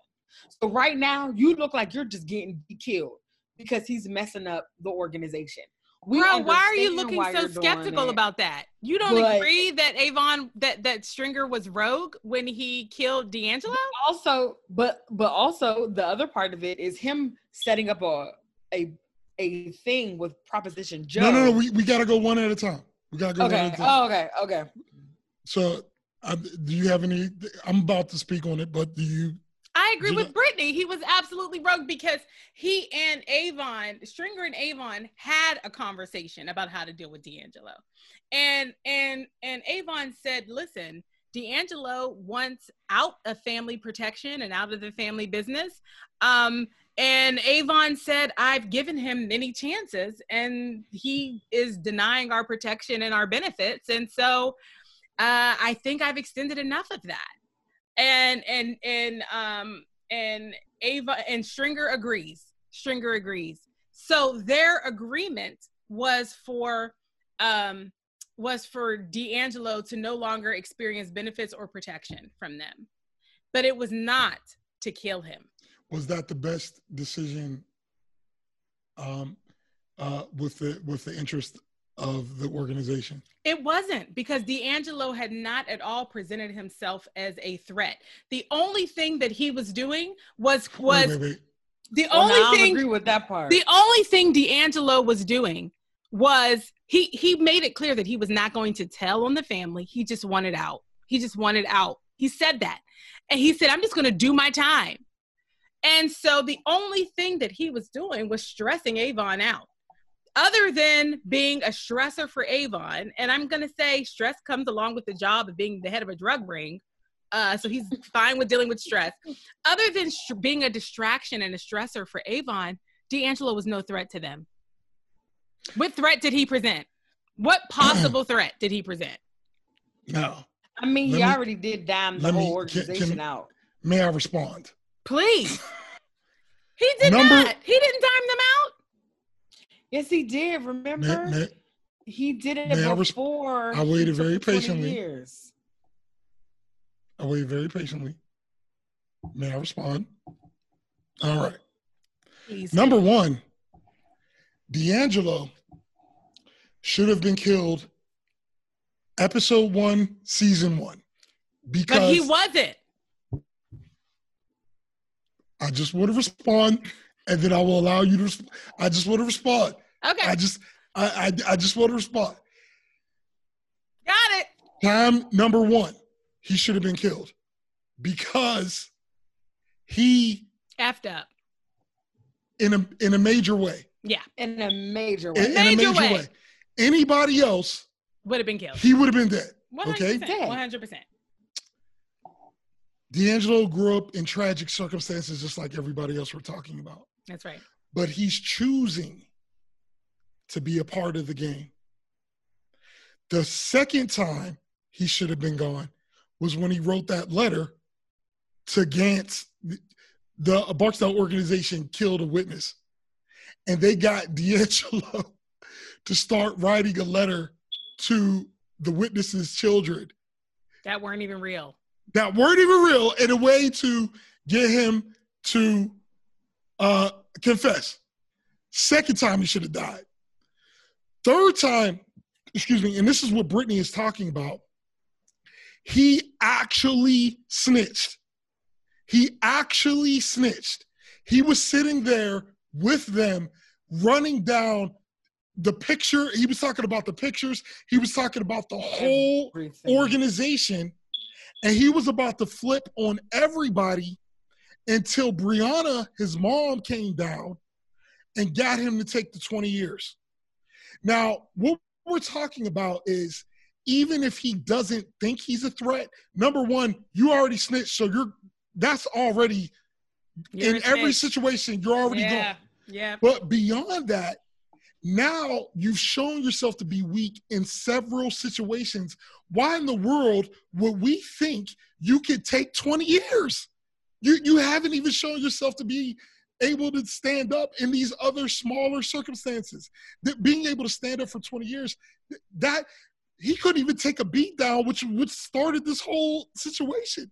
So he's shown, even if, and I believe this. I believe he would have made the 20 years. I do too. But what I'm saying is, from the organization's perspective, he is one of the family. He could take down that entire organization.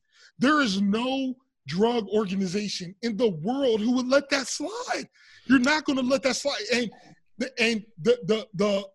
So even if he believed, even if D'Angelo truly believed in his heart he was going to make the 20 years, they have no reason to trust that based on his actions. It's not like he's, but bro, you know who you sound like right now, straight up?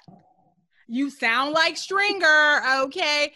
Because, bro, so exactly. One of the things that we texted about while me and Brittany were watching before we get, what did Weebay say? Matter of fact, go to your text. I'll go back to my point. What were you saying on the text? I was saying that what we all agreed on via text was that, and I think Brittany asserted this observation. She was like, Stringer is making business decisions and seems to have a great business acumen, but Avon is the one that understands and champions the rules of the streets. And they need each other, because without Avon to offset Stringer is trying to run a street business without the rules of the streets. He's trying to just make straight up business-led decisions. And what Avon actually even ends up explicitly saying to Stringer at some point is, you're forgetting about the rules of the streets. And that's different from 1 + 1 = 2. And so the fact that D'Angelo continues to live, it is not about business. He continues to live because the rule of the street is family first. Wrong. That's Avon's rule. Well, listen, that's bro. Avon's rule. Bro. That's Avon's rule. The reason why I would say that it is bigger than Avon's rule, I would say it's a rule of the Barksdale organization, because even the mom, I mean, it's the whole handling of D'Angelo, the whole thing. Oh my gosh. There was even a conversation where Proposition Joe was talking to the Greeks organization, and they were talking about Ziggy being stupid in the Sabatka family, and they were talking about how stupid Ziggy was, but you can't even kill him because he's family. And Proposition Joe said, I have some dum-dums. I got a couple like that. I got some dum-dums in my family. And I can't, and they're effing up my business left and right. I can't even kill them because they're family. Because my aunts will come and say something or something like that. We had several instances where they confirmed that it is the rule of the street that you don't kill family. Well, that's why. But that's that. So the point is that the Stringer killing D'Angelo was a business decision that was a violation of the streets. Well, is what I'm saying. I'm just saying that in my mind, when you're talking about because we don't know what Prop Joe's nephew did. He said he was effing up their business. He said, I have family members effing up my business left and right. I understand, but I can't kill them because they're family. What I'm saying is that we don't know what that family member did, because even if family gets a lot of passes, you don't get a pass after you are putting the whole organization. But if that was the case, then why would Stringer have to do it behind Avon's back? Because if what you're saying is true, then why would he have to do it behind Avon's back? Because answer me this. I'm about to answer. Let me answer your question. Well, answer this. Well, answer the question. Because answer the question. This is just like how it is in real life. It is a reasonable question. Answer this question. Brianna, and I will hold my peace.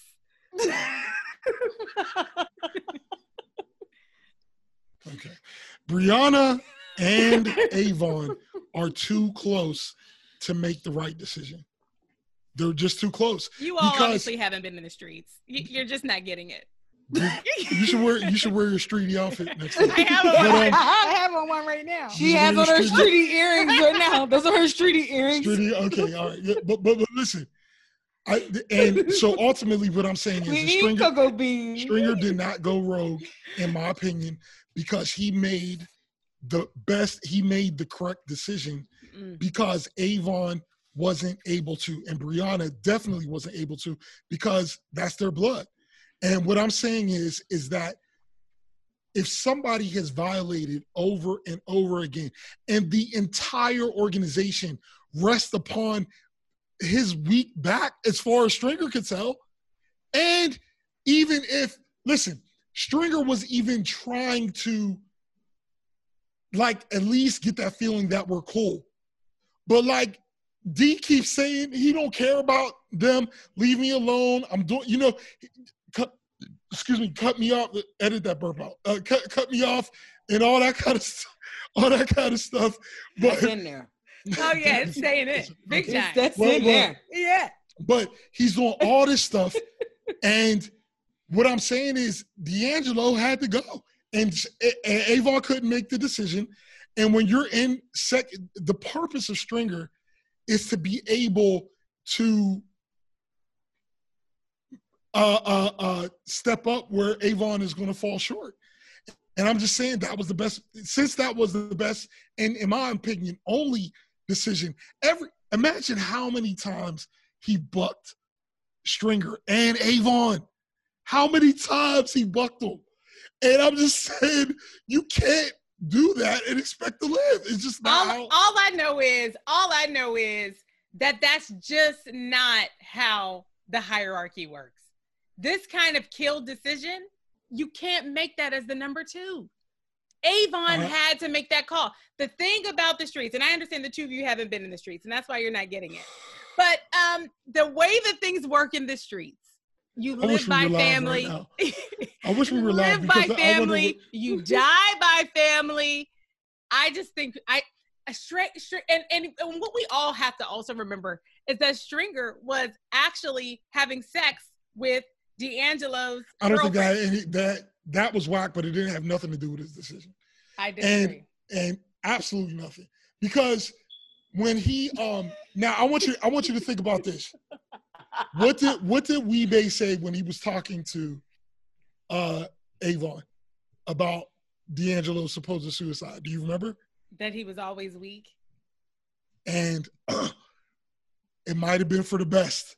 Now this is Weebay, Avon's top soldier, and imagine how watered down. Y'all, Weebay is chilling in jail. Look, I just want to put that out there. But what I'm saying is Weebay said to Avon, he might start thinking he couldn't do those years. It might have been for the best. Now, that's the watered down version of what Weebay would have actually said, which is, yeah, that dude had to go. But he watered it down because he was talking to Avon. Even when Bodie was talking about him, he was talking about how the heart pump Kool-Aid, he wasn't made for this. You know what I'm saying? So I'm just saying, and we're not going to go around and around. We've reached the impasse. Yeah, we're at an impasse on this. But yes, I want to be emphatic that no, I don't think he was rogue on that. So, Brittany, you were talking about he was doing the best for the organization. So that's not rogue to me. If you're a boss, I will say I agree with both perspectives. Is that you're rogue in the sense that you're supposed to run everything by Avon, but you're not rogue in the sense that you are making a decision and killing someone that should have been dead a long time ago. If we were going by these rules, but he would also, on the other side of that, he is family. That's and it was the rule. Supposed to be family first. That's the rule. So, I don't think. Listen, and even when we're talking about Prop Joe, he's a businessman, but he's ruthless. He is, but even he said his family's effing everything. But we don't know what they did. We don't know what they did. But we don't know what he did. But his statement about family was that they are exempt. But I'm saying you don't know what he did, so you can't compare the two. What you would have to see is his nephew diming on the whole organization and Joe letting that slide. That's what you would need to see. You right. And even Can't if they argue were, with that. Can't and argue even with if that. they were letting some stuff slide, that's different. Okay. Shooting a dude for no reason. You know what? Okay. Okay. I agree that we are at an impasse. Okay. I will say that are we in agreement that Stringer had been demonstrating some he had been making some decisions. So I guess what I'm saying is if the killing of D'Angelo was an isolated decision of Stringer going against Avon, that would have been one thing. Right. That's what. But So Stringer, what's the next one? The next one is the decision to partner with Proposition Joe. Britt, you were just about to talk about that one.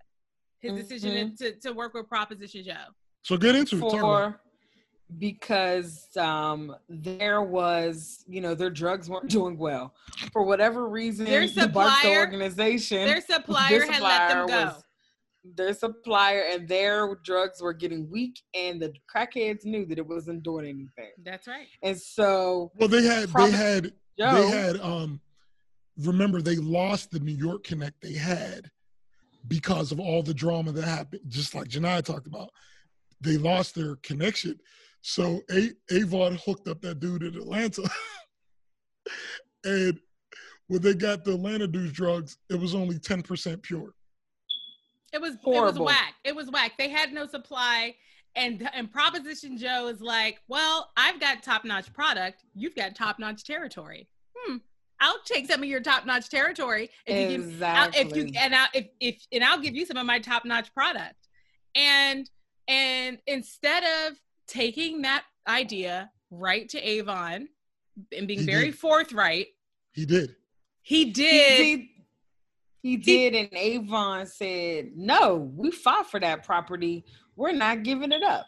And then it was like, and here goes Stringer like, you right. But he gives away 3 towers. And he does it anyway. Proposition Show. Exactly. He does it anyway. But quick question. Even with that being said. Quick question. What would have happened had he not done that? Well, I got to tell you, the business would have suffered, but the street rules would have been followed. Intact.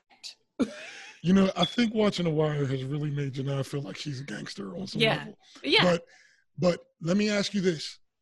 It's these streets. What was happening before Stringer got with Prop Joe? What was happening? The business was failing.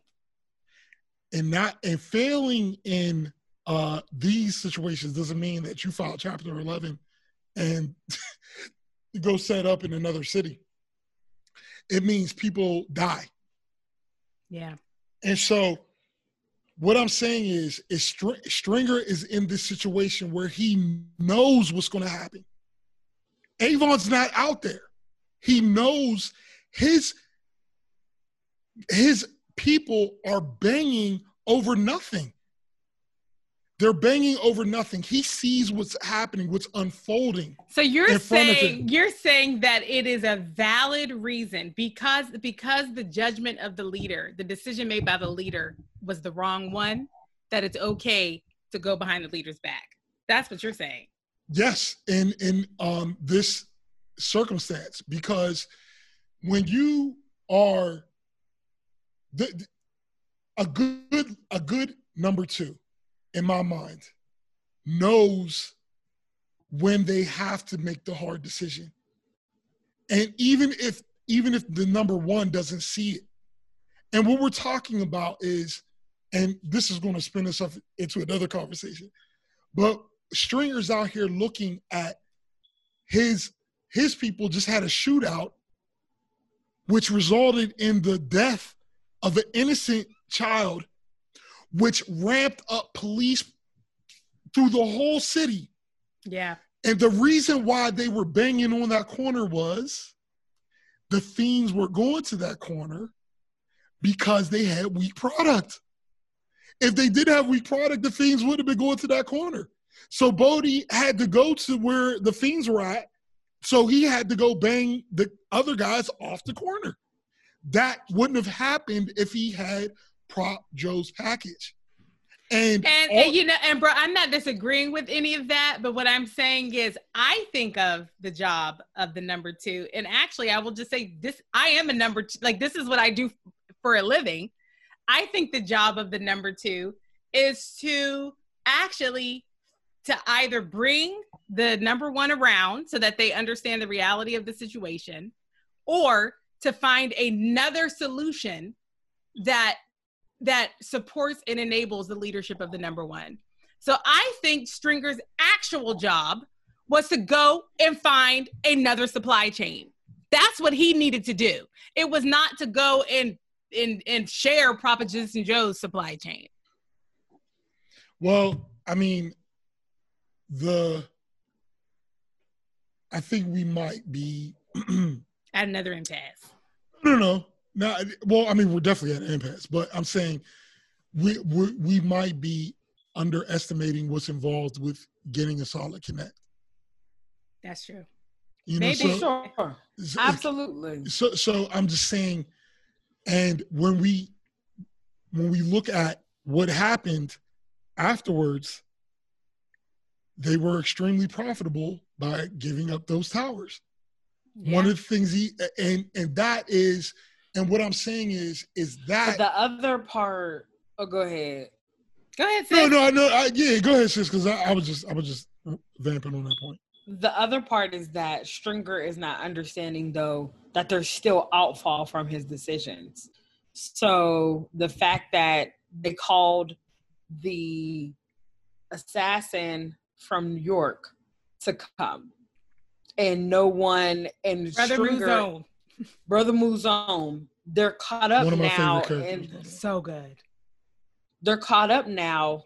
People are like, okay, so Stringer's saying that we can have these towers. Brother Mouzone is like, no, you can't. You need to go. You're dead, Method Man. Exactly. I don't remember his. That's bubbles. what happens when leaders you're are not dead, in Bubbles. sync. Like you're getting shot. Also, you have Doobie. What's his name? Doughboy. Bodie.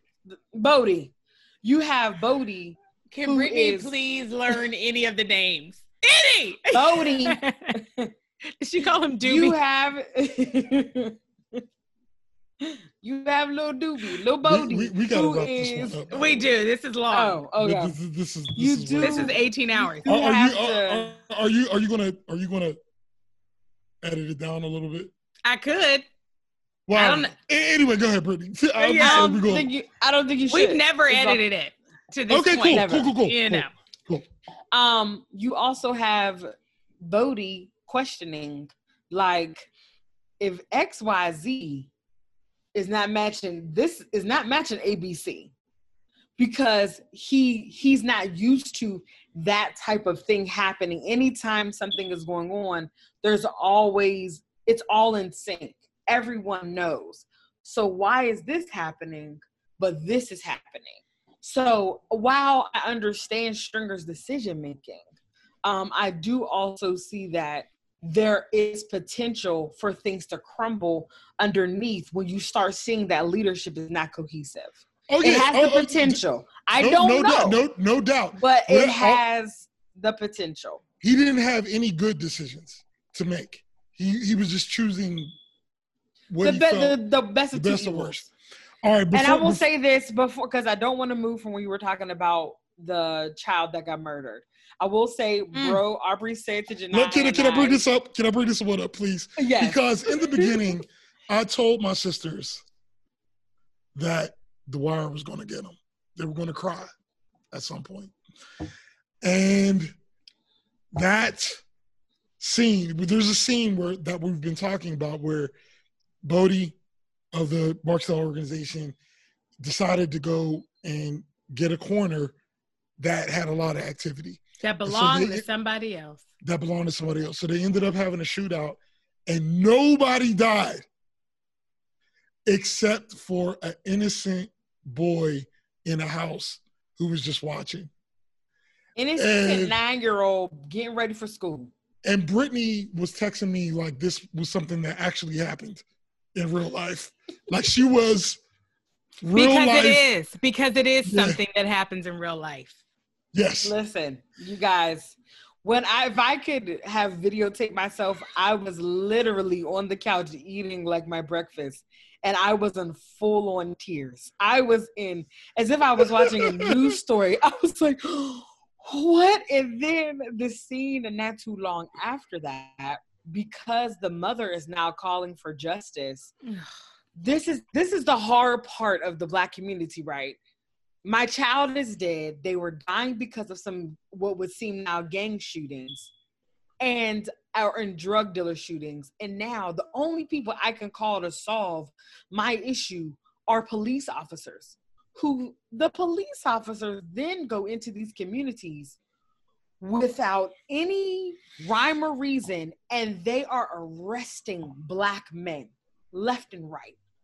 Even some running out of their van saying, "You know the deal." What do you mean, do I know the deal? I don't know no damn deal. They said, like, we're just going to go crack some heads or something. They're just lining them up. The boys are starting to, the men, you see them walking away from the police because, like, I'm just sitting here on a bench. But now I'm on the floor, on the ground, and rows of people sitting, some laying on their bellies. And this began to make me cry even more because I'm thinking of slave ships at this point. I'm thinking of watching our Black men be hunted. This is literally what's happening, but then also looking at police officers who are Black men having this war within themselves. Because now they're the power, right? They're the powers that be. You see one example of one that he is like feeling himself, and then you see another one that's like, I can't believe this is happening right now. Like his mind is like, and we're doing this. Like, we have to do this. It was so much complex. Hard. So much complexity. It's so much complexity. It's almost like if somebody was in a position to make a decision to try to stop that kind of stuff, they should probably make that decision. I hate Aubrey. It's almost they like should. that. They should. I know, because justice in America is so even if some uninformed people it's so call them clear, rogue. and the code of American justice is definitely more valid and less corrupt than the code of the streets. Well, listen. Because why? Somebody got a gun and somebody got his briefcase. Hello. Omar said it. Omar said it. Yo, that was another one I was excited. I know we got to wrap. Can we wrap on that? Brittany, talk on that one, Brittany, before we. That's a wrap. That's a good. No. I want to close on that. So let me interject one point before we close on that, because that's a closer. Oh, that's a closer. But I wanted to make a point of how realistic the drug dens were.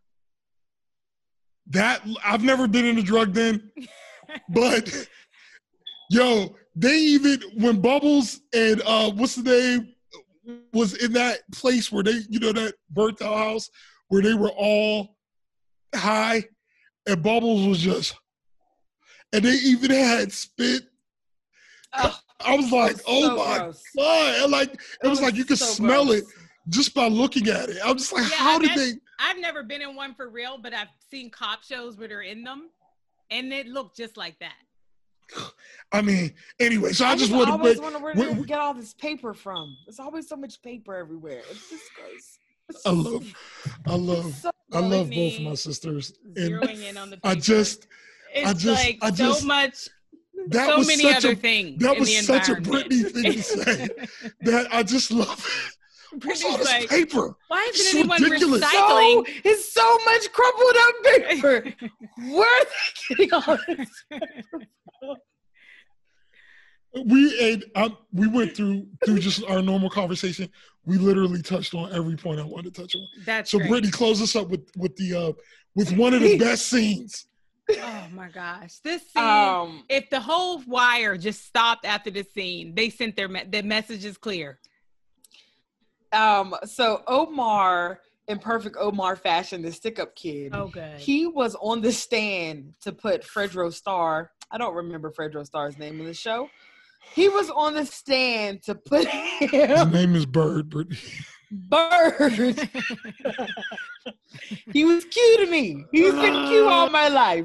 And listen, and for everybody, anybody who's listening and watching, we're not doing this for dramatic effect. Cue from Moesha. Brittany, just the part of her brain that connects fake names, that just doesn't work. But all right, go ahead. So he was putting, and why was he putting Bird?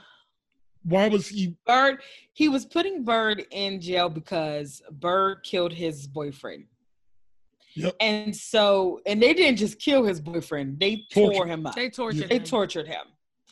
And so, at this point, Omar is like, oh, well, everybody could go down. I tell as many secrets. Now, Omar gets on the stand, and he's not lying at any point. Omar is telling the truth.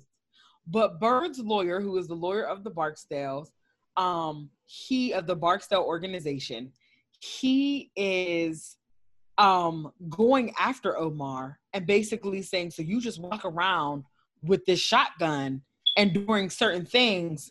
And Omar says to him very nicely, well, I have a shotgun and you have a briefcase. But we're doing the same thing before the same.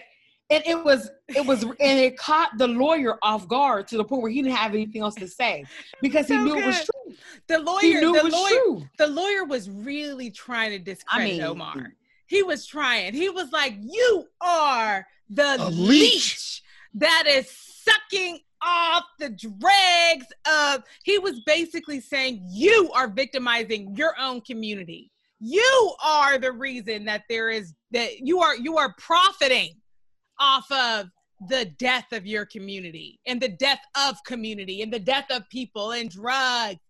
And Omar just said, yeah, that's the game. I do it with a gun, you do it with a briefcase, but here we are. And the courtroom laughs and he makes him look stupid because he knows it's the truth. But this is the other part of trusting someone to be your lawyer, but they're also looking down on you. Because if we even remember from season 1, when that same lawyer went to come get D from the police station, he slaps D in the back of the head. No respect for these individuals. This is just money right now. This is just money, which we can get into some more nuanced things about that, but we won't.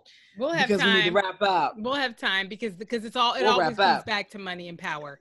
I haven't seen the other seasons, but I know we'll have time to talk about money and power because that's what it always comes down to in this here life. So let's vote. Well, the vote, does The Wire season 2 get your container? Yes, I have a full container with lots of illegal contraband in it.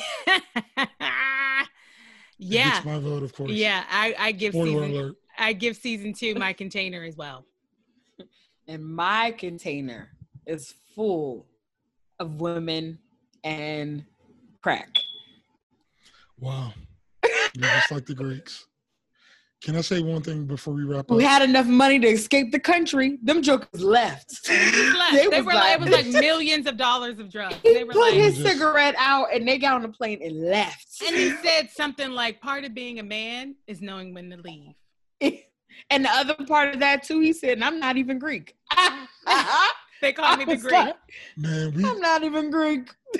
Another thing we could have spent time talking about was how the drug dealers in the white part of town, how they were just operating without a fear of police. Oh, man. And it was Herc that called it out. Yeah, Herc was like, he said it like he said, I'll go up to them like, I would like some drugs. And they were like, how much drugs would you like? He was like, we need some different rules to police the white boys. He said, because these rules are set up for the black boys. That was we could get in a whole nother. Oh, we so could. But because we did talk about what's his face, the smart cop, Freeman. Freeman, because Freeman said that he was like, no, they're not doing any codes on their phones because they wouldn't think that we would be on their phones. Exactly. Mm-hmm. Exactly. The Wire is nuanced. Yeah. I cannot wait for y'all to watch season 3. Oh, I'm so Which one excited. is season 3? Season 3 is the politics. And I cannot wait. This is going to get me already because you know what? I struggle. I struggle. Let me let you know. With this whole zone. Yeah. Buckle in, buddy. Buckle in. And I figured out why my background stopped working. What was it? Because my spotlight is running out. It's on batteries. And so my spotlight is dying. That's why. Well, you know what? We're getting better and better at home studios. I feel like episode by episode, we're adding better equipment and lighting. Yeah, it's perfect. But we're getting much better. I just wanted to create the kind of content that people could listen to in the background while they're doing something else. Because that's my favorite kind of content. Yeah. I love that game. Yeah. I love that kind of content. That's the good stuff. All well, right. y'all, so our next episode will what we could have done is do-rags for this episode, too. For this. No, containers. You hit it. Containers was good. right. There's nothing better than containers. But Aubrey also has funny text messages as well, you guys. Because he was like, I don't understand why the white boys are wearing do-rags. They're not. Because Aubrey was like, do-rags serve a functional purpose. They have a function. It's so crazy that. But that is the pervasive nature of cultural appropriation. You just take it. You just take it. It doesn't have to make sense. You just take it. It doesn't have to make sense. I'm laying down my straight hairs. So our next episode, which will be The Wire season 3, it will release on August 22nd. All right. And that'll be season 3. Well, actually, it's going to release the 23rd because that's when we do it live. Sunday. Oh, if we were going to do it live, we would do it live Sunday the 16th. The 16th. So that it will be posted, it will be released on the 23rd, among the 22nd. Well, y'all just let me know what I have to do because. Okay, so live stream season 3, August 16th, and then it'll be posted on all channels on Saturday the 22nd. Yes. Boom. All right. Okay, thank you everyone for listening. This has been The Wright Perspective. That's it. Bye. Bye.